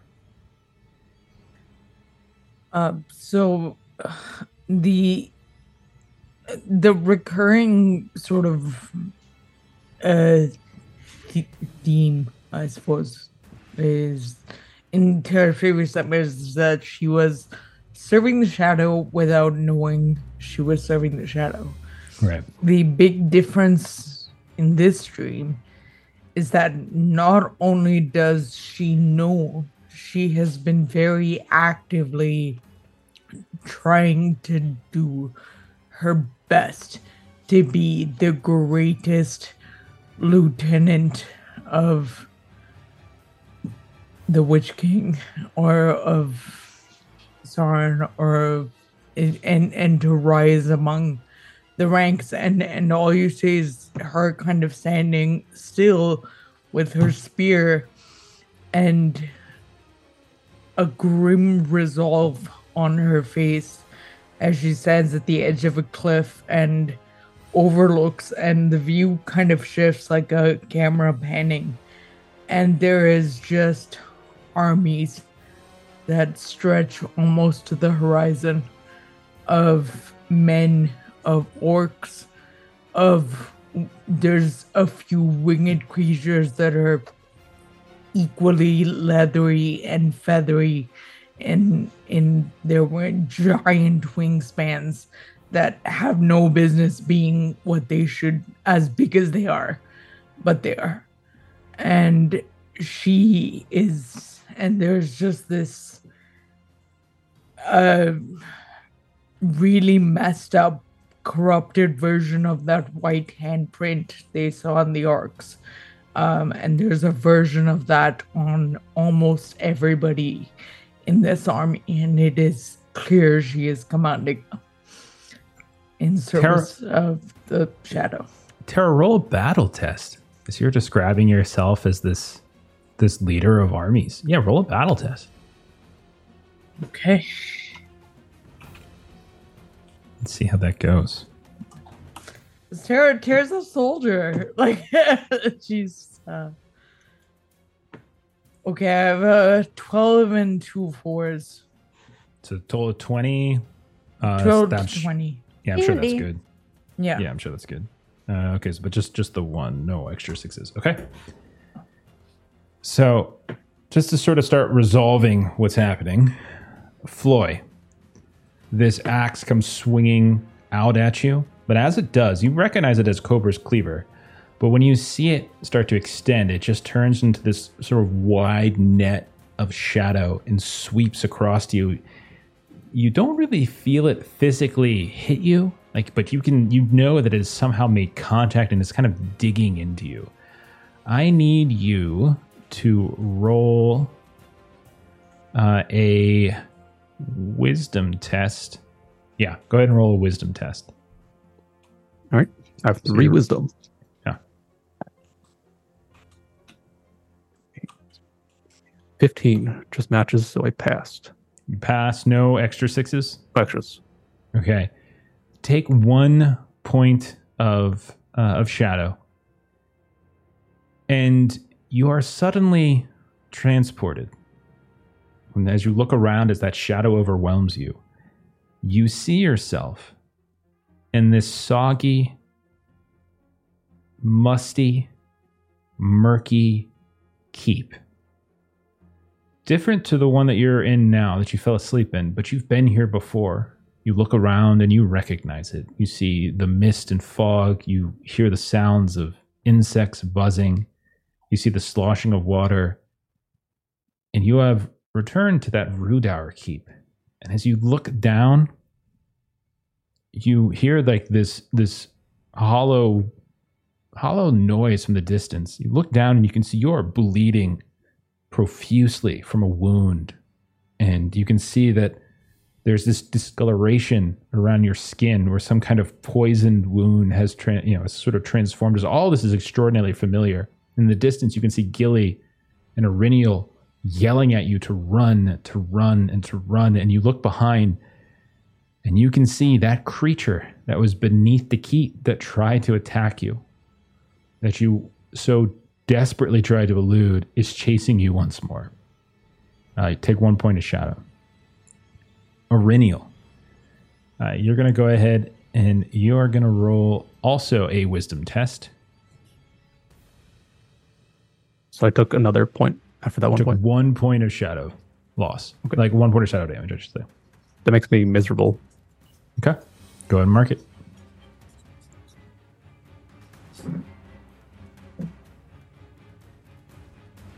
So that was basically a spell that was cast on you called Dreadful Spells. And now I'm casting a spell on Irinial called Visions of Torment while Melissa does her fake math. I got Lolly on a D6, and the rest is 13, 14, 15, 20 over 16. So that's a great success. You feel yourself overwhelmed with a significant amount of exhaustion as you watch as these two whites manifest behind Terra in your vision and cut her down to pieces. And you just feel this overwhelming sense of exhaustion, but despite it, you actually manage to endure, and you're able to witness it once more. And then...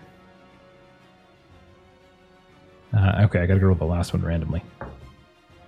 It's gonna be Terra. Terra, go ahead. Do the same thing that Floyd did and roll a wisdom test. Can you remind me how I roll a wisdom test? Sure. So on your character sheet on the upper right, you should see a wisdom score. Yep. Mine's 2. So roll that many d6s and a d12. Okay. Okie doke. Your target is your wits target number. So for you, it'll be 18 is what you're looking for. Okay. I got an 18. With I should have waited to tell her the target number. I should have lied and I should have said it was 19. Or no. Should I go under? No, I got an 8, a 4, and a 6. You got an extra 6? Okay. I got 1 6, yeah. Okay. You do not take any point of shadow. But you can, I would say that you feel old injuries begin to hint at themselves. Like, they don't fully reopen in any particular way. And similar to the way I described with Floyd's, where an old wound was like this old poison that he suffered from many, many episodes ago. For you, you can just feel the wounds reminding you the aches that they're there, but not fully reopen again. Right. Sorry, can I just ask a question before we move on? Yeah. When you said 18 was the target number, is that because 18 is my wits, or is Correct. that just the lowest stat that I... It's your wits. Wisdom is tied to your wits, and valor Got is it. tied to your heart. Got it. Thank you. All right. This round, as we are actually at an initiative round, by the way, but it's a little different. All of you roll an insight test. That's your test this time around. Everybody oh my gosh, I roll have insight. absolutely nothing in insight. Same. I have no insight. That's one of my favorite. Rolling a straight D12 against Remember- target 18. We've got dice. You've got plenty of Yeah. audience dice. We do. We do. I'll take But you two. know what happened when you use them? We roll more Uh, dice. You get extra dice. That's what happens. when you use them. Succeeded with a Right. Sounded 12. ominous. Can I have one, Melissa? Look at them.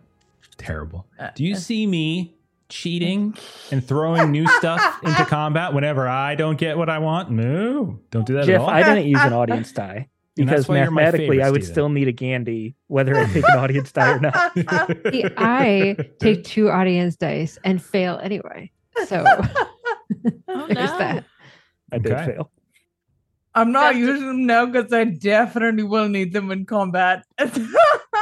We gotta get through this to get to combat. That's true. Let's start That's with true. this. Did anyone pass? Yes. Yes. Okay, so did you get any extra successes on your passes? yes. Yes. Okay, so both- Is it And- 12 a 6? Roll No, for it's wound. just a 6 on a d6 Then is an no. extra. Okay. No. Gilly, you got what? Great success? Yeah. Okay, so 3 total between. So 2. Yeah. Okay. Sorry. Yeah. Yeah. So I'm doing like a counter on my end. Got it. The two of you, as you are like in this horrible nightmare, believing in some ways for it to be true, almost like a moment of like a waking dream, you realize what's happening. You realize where you actually are. You remember coming to Erthad Celyn. You remember the story of the Lord of Nightmares. You remember that this creature is assaulting your mind, and you steel yourself and you realize that none of this is really happening. All of this is just some crude and perverse fixation by a horrible creature.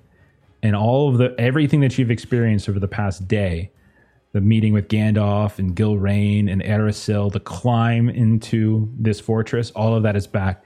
And you managed to some degree, break some of the hold that this creature has on you, to the point where you see a shadow move out of the corner of your eye. And as you turn to look, you can see him standing there. Just the silhouette of this 6 foot tall man, maybe a little taller.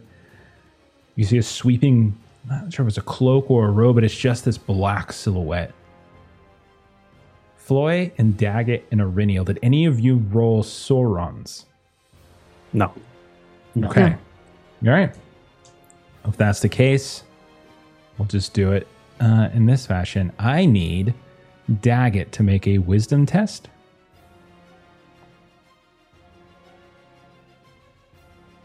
All of you continue, the 3 of you continue to see what you're seeing. The memories of the plan have not yet fully surfaced, and you are still transfixed by the dream, the nightmare in front of you, still emotionally affected by it, still somewhat controlled by it, whereas Gillian Terra has kind of begun to break free from it. Finally how'd you passed do? a roll. Great success. Great success. Okay, you very similar to what I've described with Floy and Terra. You feel old wounds resurface, but they don't reopen. It's more just aches and pains that begin to hit you. And then, let's see. It'll be Auriniel again. Auriniel, go ahead and give me a wisdom test. Okay.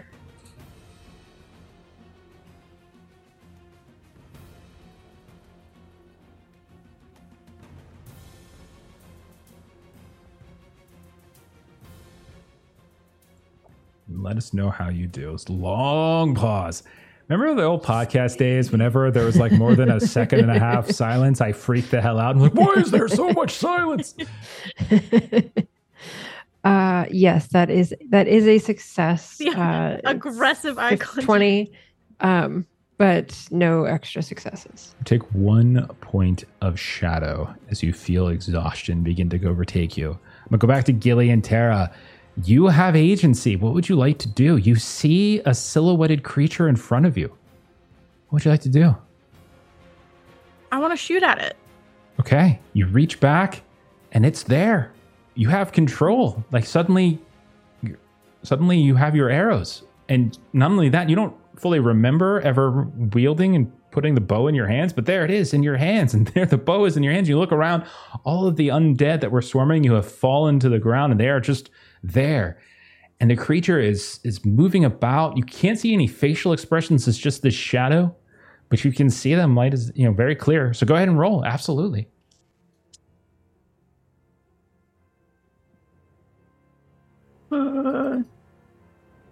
It's 1, 2, No 3. No extra parry. 6. So yeah, just a flat roll. Oh god. Okay. That is just a great success. Just a great success. I love the extra effort Ashley puts in. Oh god, this is so hard doing all this math. In her mind, she's thinking, how long should I keep this up? Van, No. I need to get rid of. I need that to was ink close. It was my just an wooden 8. die. I need to ink my wooden die.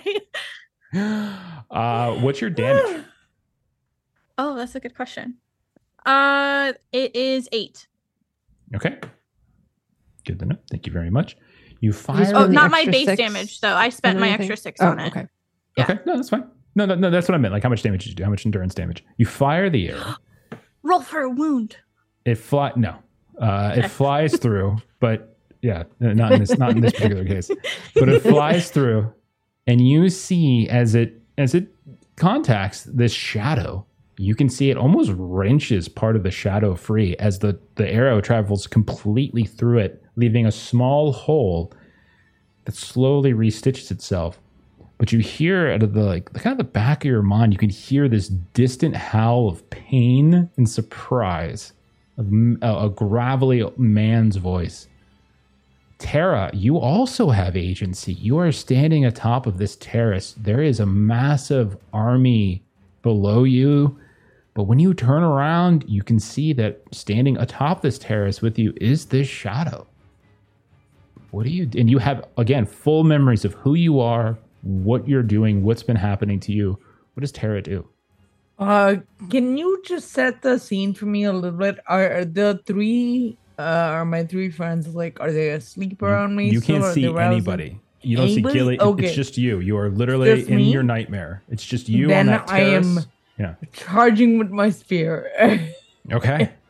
And the spear, you don't even remember pulling it out to wield it. It was already in your hands. And you go charging in with it. Roll your attack.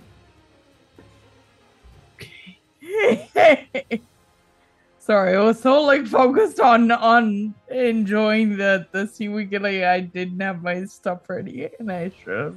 This is definitely a Freddy Krueger inspired It was arc of the campaign. Definitely cool. So fucking cool. Okay, so I got 1/6. I got a 20 total and 1/6. That's a great success. Okay. What is the total damage that you can do with that weapon? With the spear. And then you would probably burn that for a heavy blow. Is 5 damage, 18 injury. Okay. Let me just double check one thing about this great spear. Wasn't sure if it got +1. Okay, so 5, and then your strength is 6. So if you burn that extra success, you can do 11 points of endurance damage to this. Okay. I would like to. Perfect. All right, the two of you in separate visions, separate dreams, separate areas, or maybe in the same place, who knows? But as you thrust your spear through it, you create this, it's almost like you're tearing through thick, wet paper. And eventually you do manage to push through, and it's almost like he's a very two-dimensional figure. But you, again, just like Gilly, hear that distant, horrible howl of pain. Floyd, Daggett, and Rinial, go ahead and roll insight tests as a new round begins. I don't get a bonus or anything for passing the wisdom last round. No, that just is preventing you from taking horrible effects. This guy's got 2 horrible spells that he can do. One of them you guys have never seen before. So I really hope it goes through at least once. Good. I rolled a again. 7 again. So fail. Okay, Floyd and Daggett, you are still consumed by the nightmare, not quite able to wrench yourself free from the terrible things. Floyd, you're still chasing after these various people who have stolen your goods, this constant unending twisting and turning of these tunnels, every now and then coming face to face with one of these thieves, only to realize that it was you hacking away at you, the seeping wound of something in the past. Each time is getting opened wider and wider, more and more. Daggett, it's almost like on repeat as you're chasing after your father once more, and every time you get there late and late and late, and every time you see his look of sadness, his look of despair, and his look of disappointment in his face. Arenial, how did you do? Also failed 11 under 14.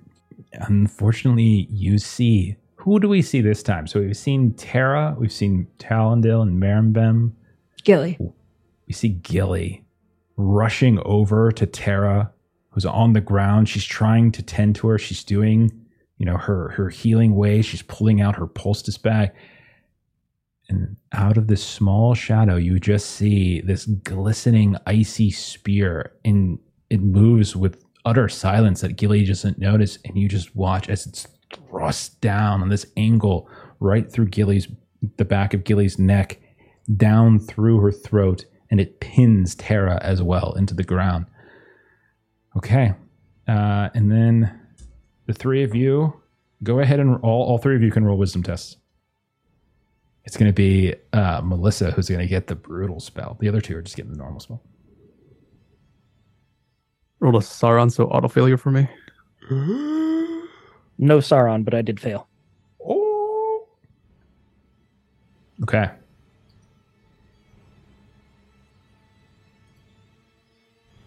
How about you, Arenial? Also rolled a Sauron, also failed. Okay. Both Floy and Daggett take 2 points of shadow, and you are wounded, as a wound that you have suffered in the past has fully reopened. So think back to a time in which your character has been wounded, preferably in the campaign, but if you can't think of one, just make up something from your past. Floy was already hinting at the one that you nearly died to in the marshes, but I think that was poison more than anything else. But it reopens as you are both wounded. Should I roll the wound table for this? No, you don't have to worry about that for now. Then Arenial, you failed as well. And you did a Sauron failed. So I had 2 Saurons between the 3 of you. You fools. Okay, Arenial, what? So you take 2 points of shadow, first of all. Then, what is your current shadow score? 7. Take 14 points of endurance loss. As What you the lose a hell? number of endurance points equal to twice your current shadow score.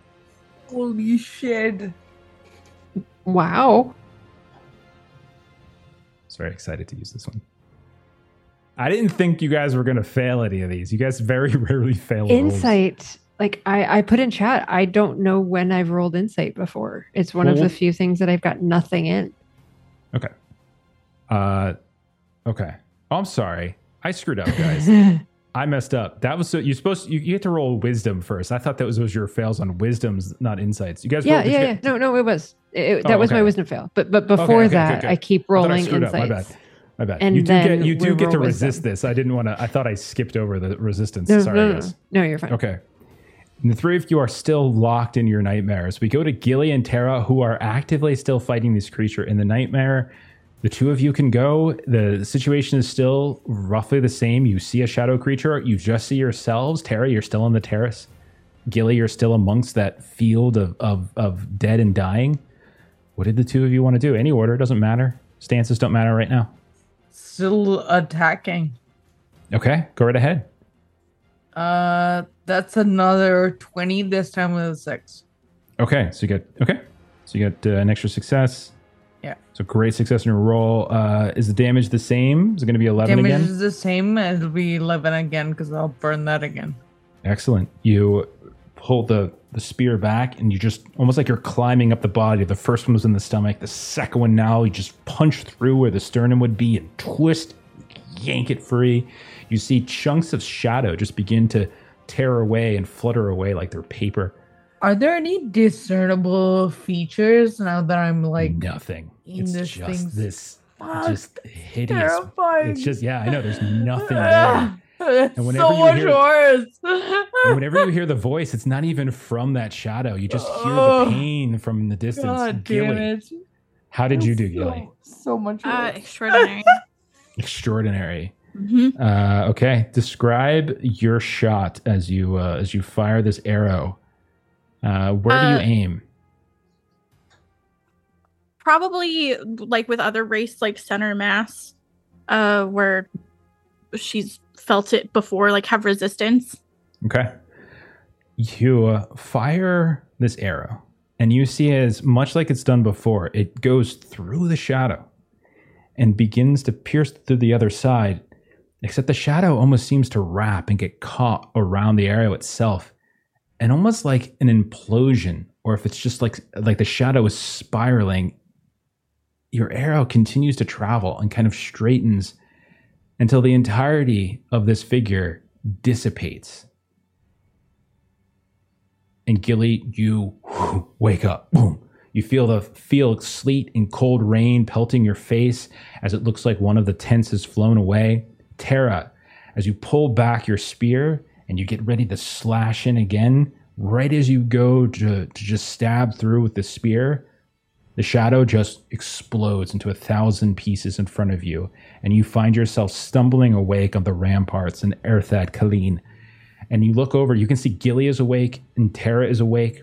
You can see Floy and Daggett and Arinial are groggily kind of waking up. Their eyes are flickering open. Floy and Daggett and Arinial, all of you are going to suffer ill-favored on anything you do this round, as you have been broken from your dream, but you still believe, at least half of the kind of half believe that you are in that nightmare right now. Like that this, you're not sure if this is real yet. The other thing you all see is standing 5 feet from you on that exact same rampart, right next to where those hideous looking hawks are, those statues that overlook the river. You see a man about 6'2" or so. He seems dressed in this kind of very old but angular armor. You can see this cloak, this tattered cloak, is flickering out and behind him in the wind. And when you look at his face, it doesn't even look like corporeal. It seems like it's shifting and moving, kind of fluttering in between like this world, the seen, the unseen, kind of coming back and forth. And he's looking at his hands, and there is a sense of shock at where he is right now. And now we will go actually into stances, because now it matters as we are back into the actual world, as you have made through this first one.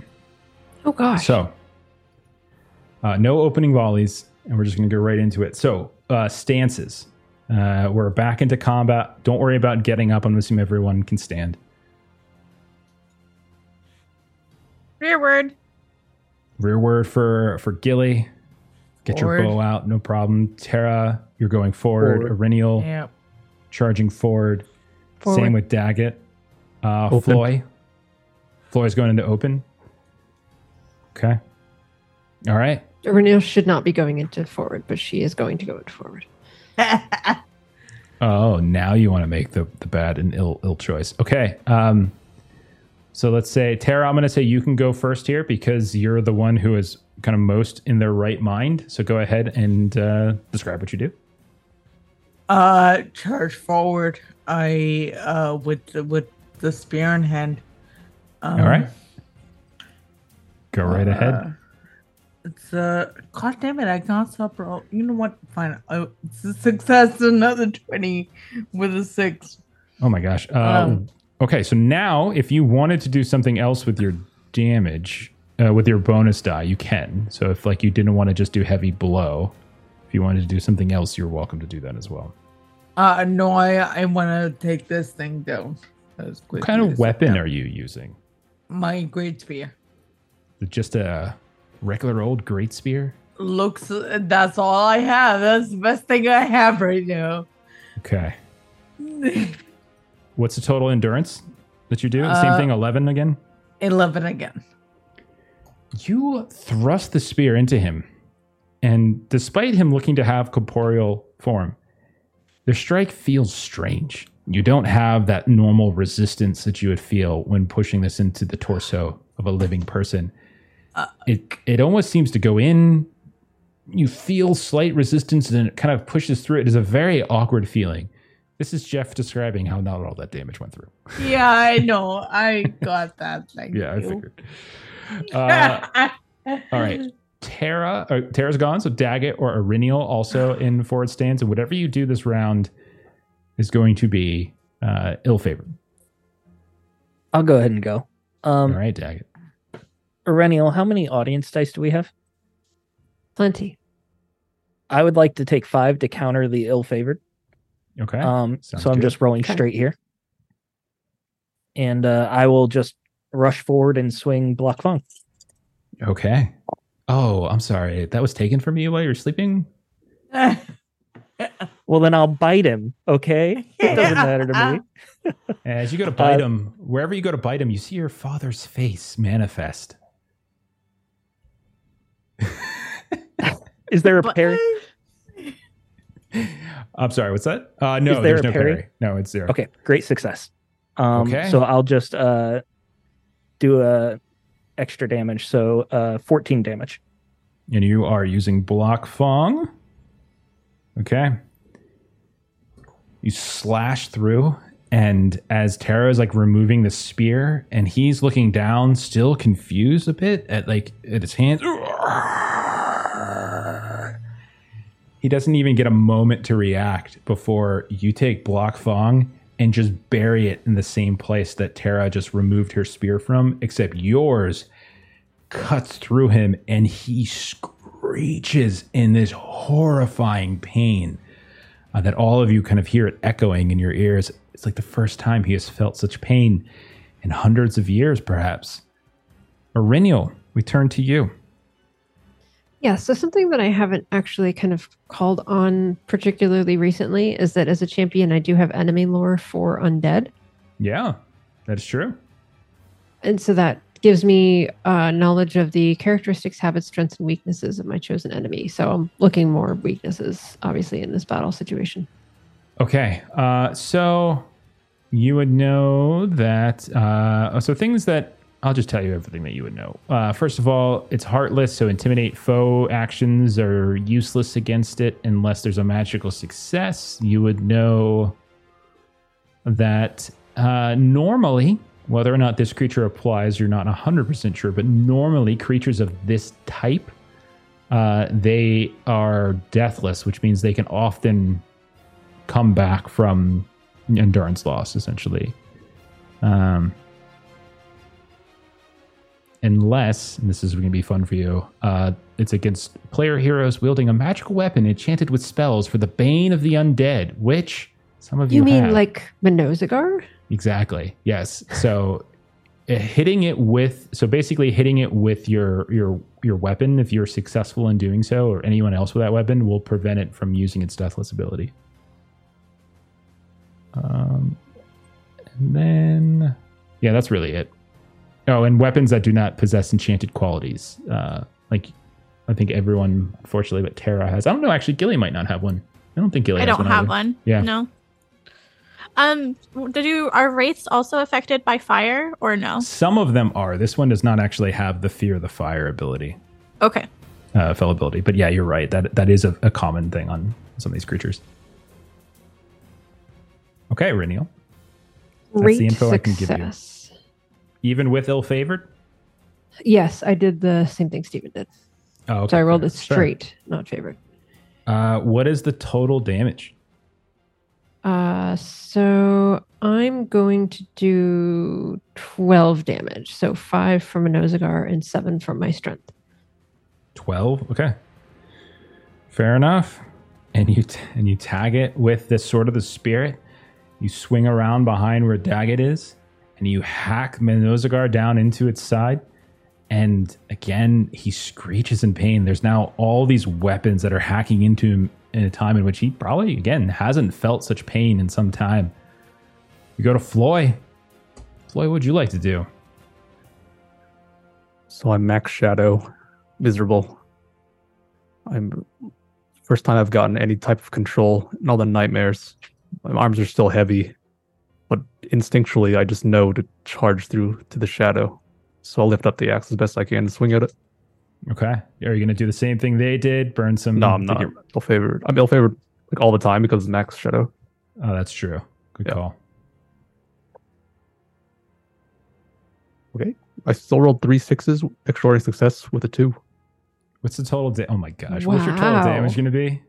It's going to be 3 heavy blows on the base, Wow. 28 damage. Get out of here. Floy is a beast. Floy, describe your kill.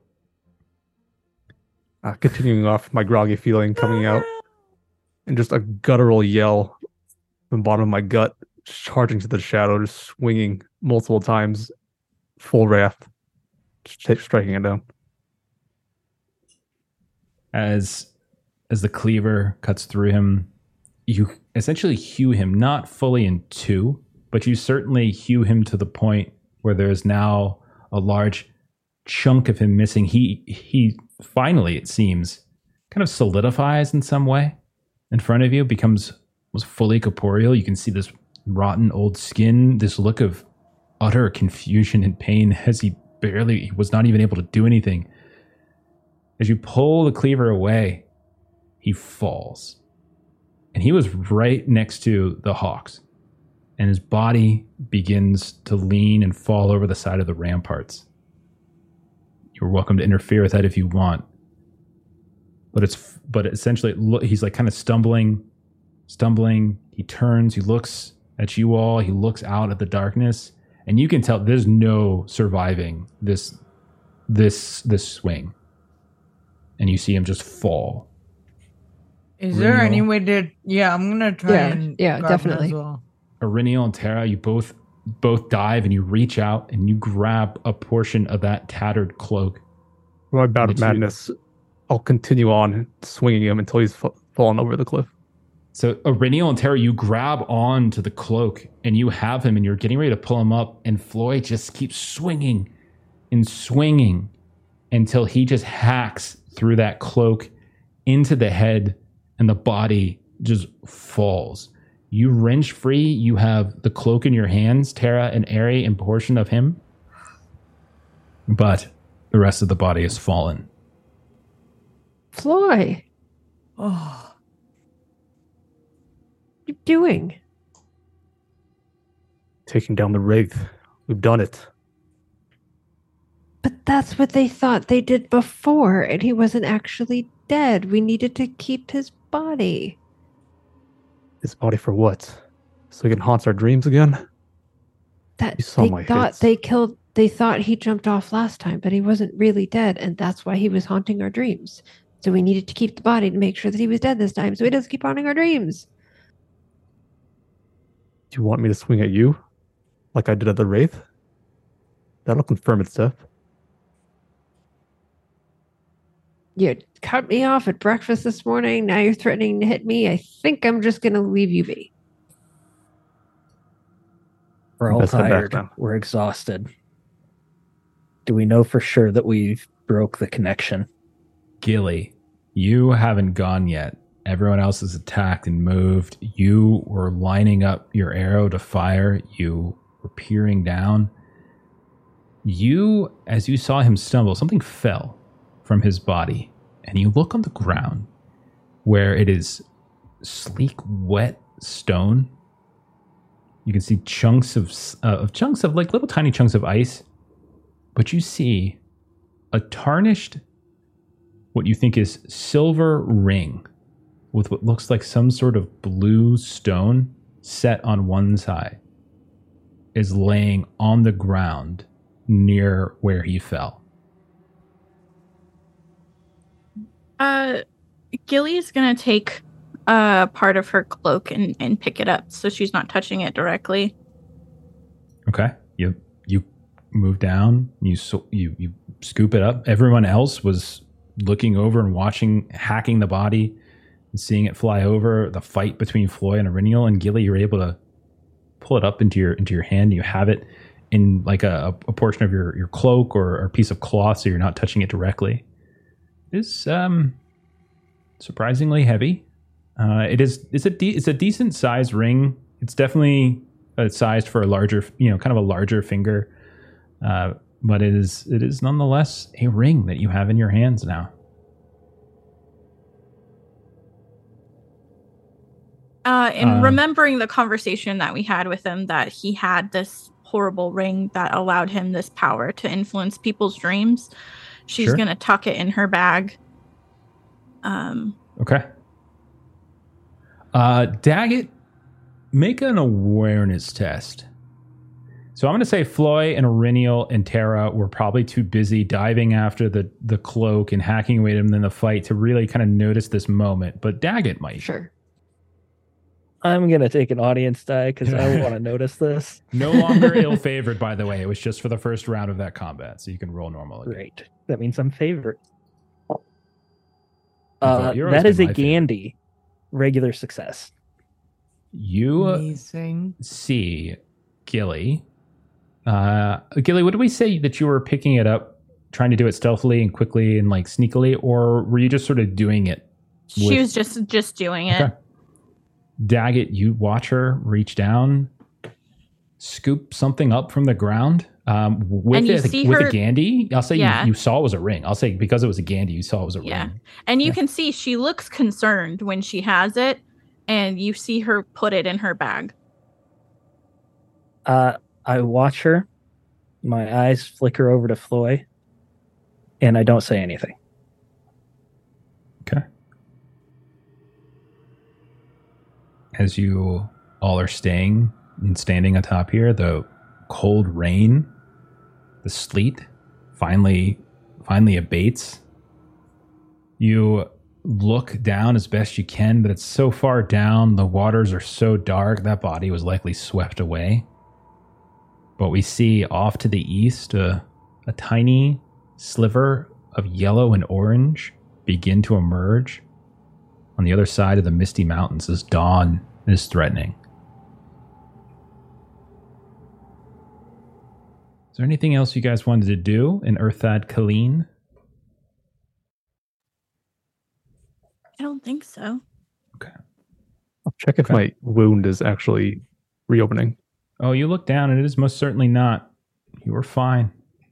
Aurinial and Daggett, you both are as well. Daggett and Floy, you can uncheck that wound box now. Had you taken a second wound in your nightmare, however, things would have been bad. Oh, God. But you do not. No, you're good now. Aurinial, you still took that endurance loss, though. That did actually happen. Sorry. Okay. Sure. We'll say you all retrace your steps to leave. You see the party standing there waiting for you on the bed of the river. Gandalf and Gilrain, Lady Erasil, some of her guard. And they step forward and... Is it done? Have you severed the connection? It's at this point that Gilly will use her cloak again and present Gandalf and them with the ring. You see Gandalf's eyes kind of go wide at that. Gilrain as well. All the three of them look at each other as That's my dog. as they have hounds with them to help with scouting. One of them really My likes dog's name rings. is Pippin. Oh, perfect. Aw. Fool of a took, quiet. Gandalf says. No, but the three of them exchange glances. They look. Are you offering it to them, or are you showing it to them? My eyes also go wide. She's just showing it at this point. So they will. So Lady Aracel will speak up. Gilrain shortly will follow, and they will put. So the legends are true. Has he been dealt with? The Wraith? Is it dead? It's done. We hope so. You think he was I know killed? so. Gandalf kind of Considering looks at we have Floy, the ring. raises an eyebrow, mutters something about dwarves under his breath. Go ahead, Gilly. Gilly also confirms I'm confident in Floyd's, in Terraneth, and our abilities. Gilrain speaks up. That ring. Very dangerous artifact. Will need to be kept in a very safe place. I take a step closer to Gilly and just right behind her shoulder.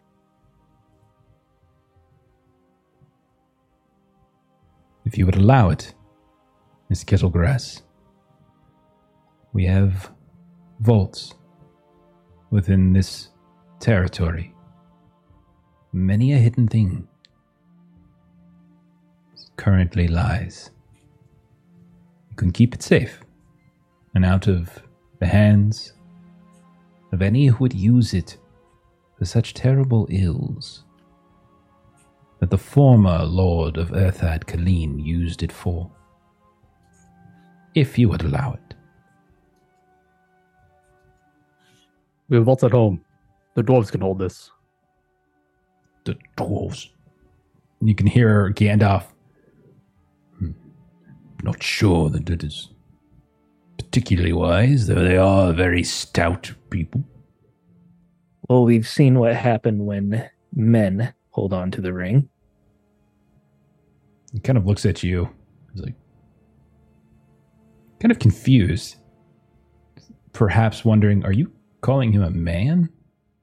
And he just The lets it race kinda of men. go.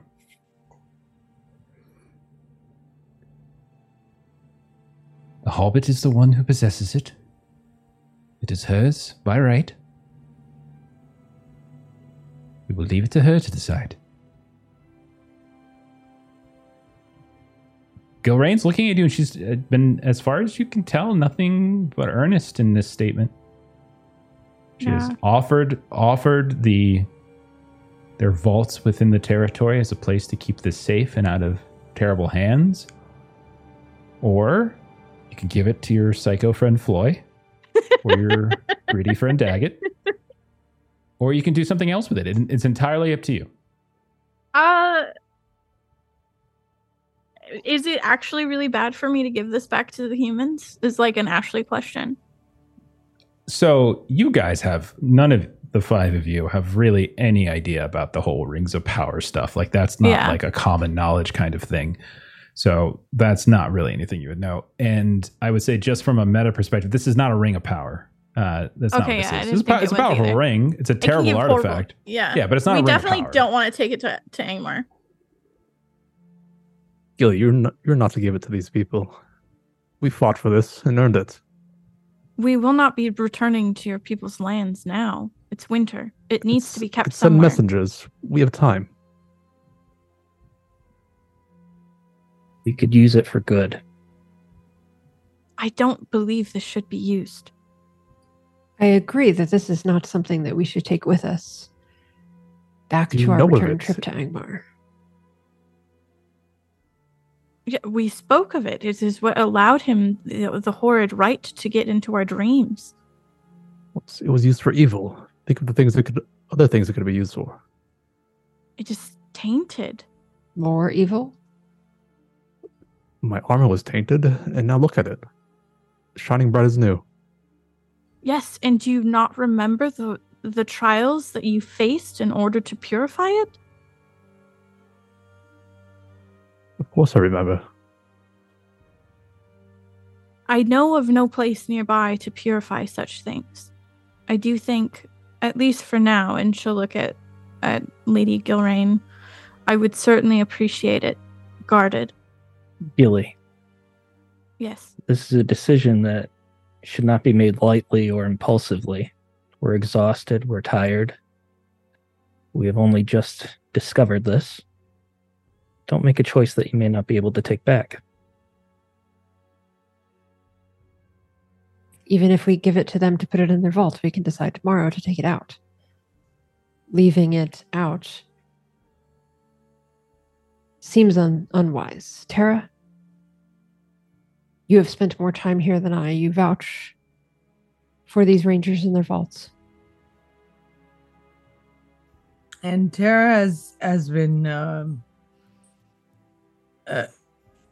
this is quite typical of what she does, which is just to kind of see where everybody's perspective lies.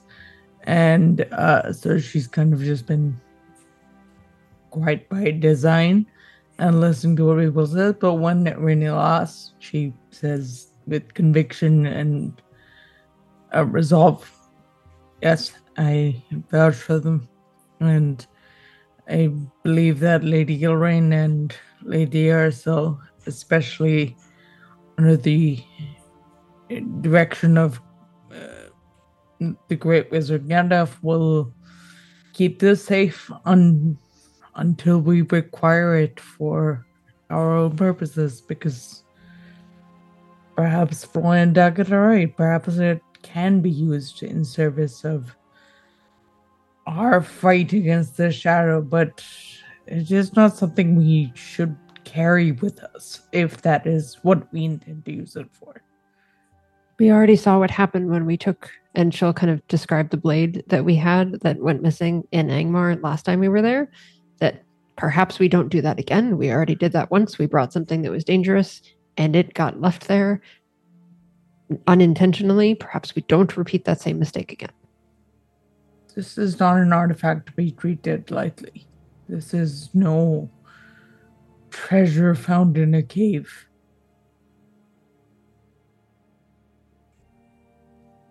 Well, I've said Perhaps my word. that Do as you wish. perhaps that artifact will be what tips the balance in our favor in Angmar. Perhaps it will be, but we do not need to carry it until then. We do not know what power it holds. If someone like the Lord of Nightmares was wielding it, I cannot imagine it will do anything good for its wearer.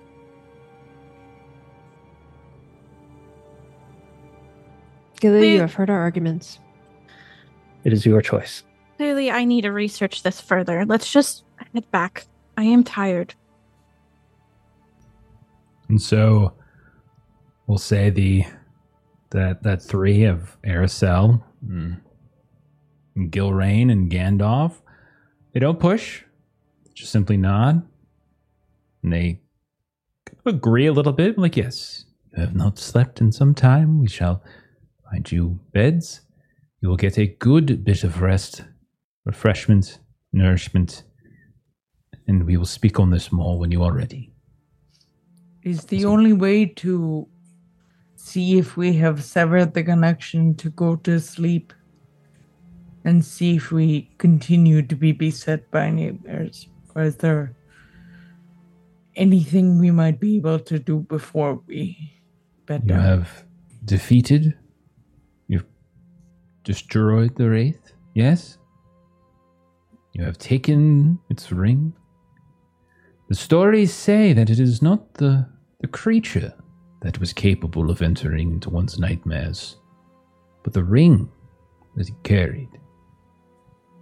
So, with good hope, the Wraith is no more, but at the very least, the instrument it used to haunt you is now in Miss Kettlegrass's hands.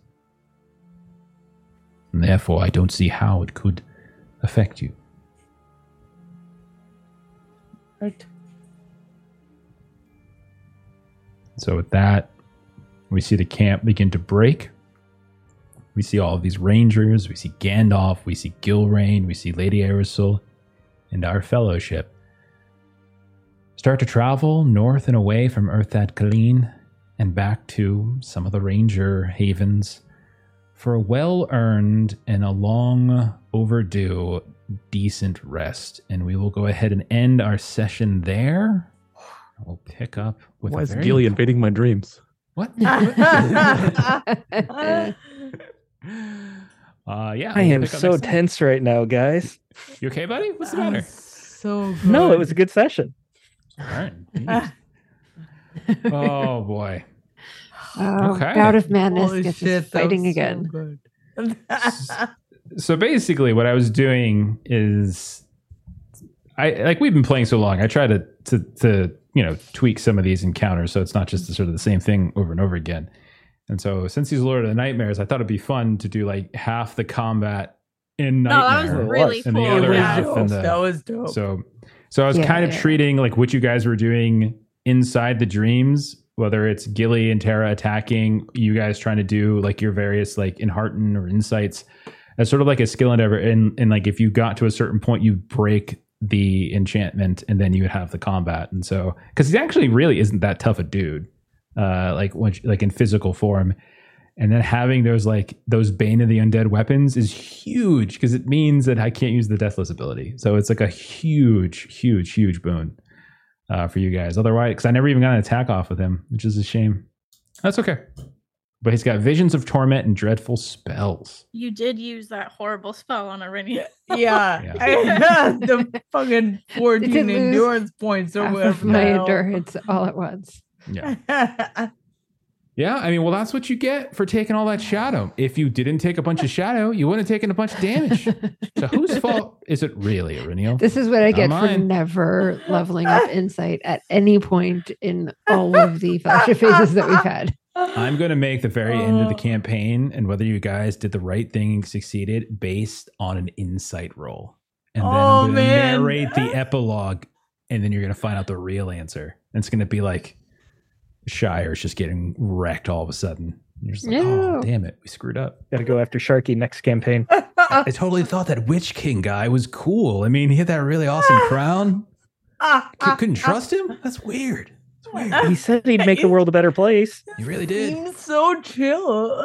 God, he was just low key badass, right? You know, I don't know. So weird.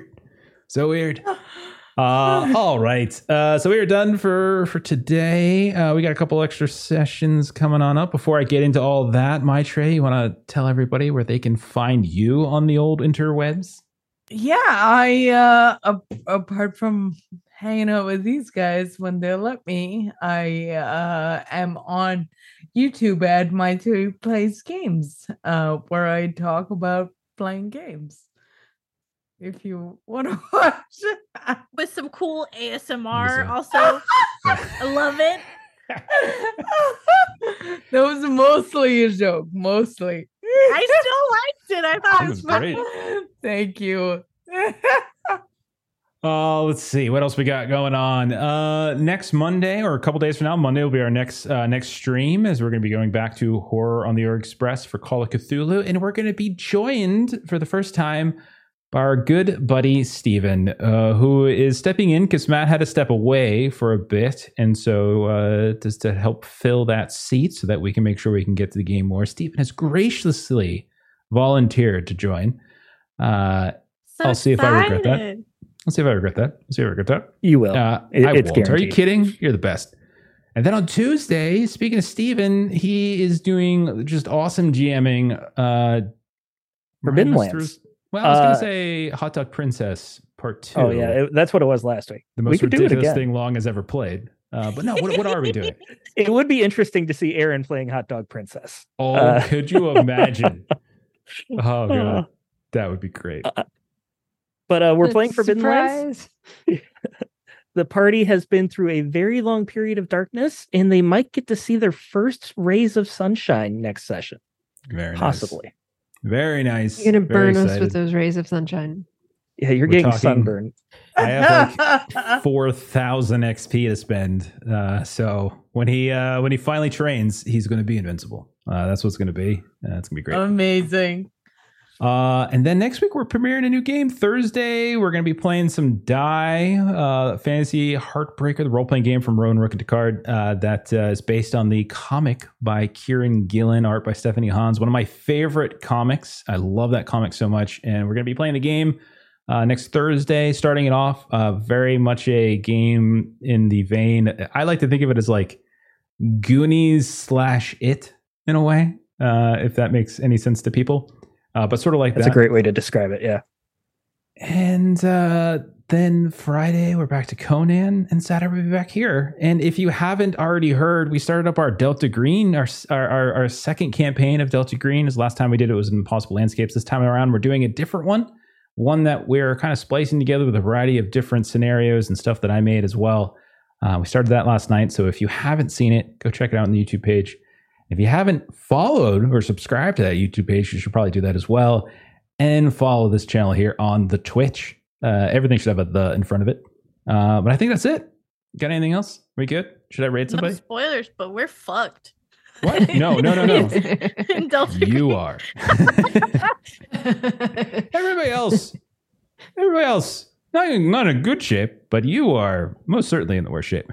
I'm gonna go ahead and pop a raid. We're over to Lost Caravan RPG. They're good, kind folk. Raid us quite often, so we're gonna pay back that favor. Follow that raid, and have a great rest of your weekend. Goodbye, everybody.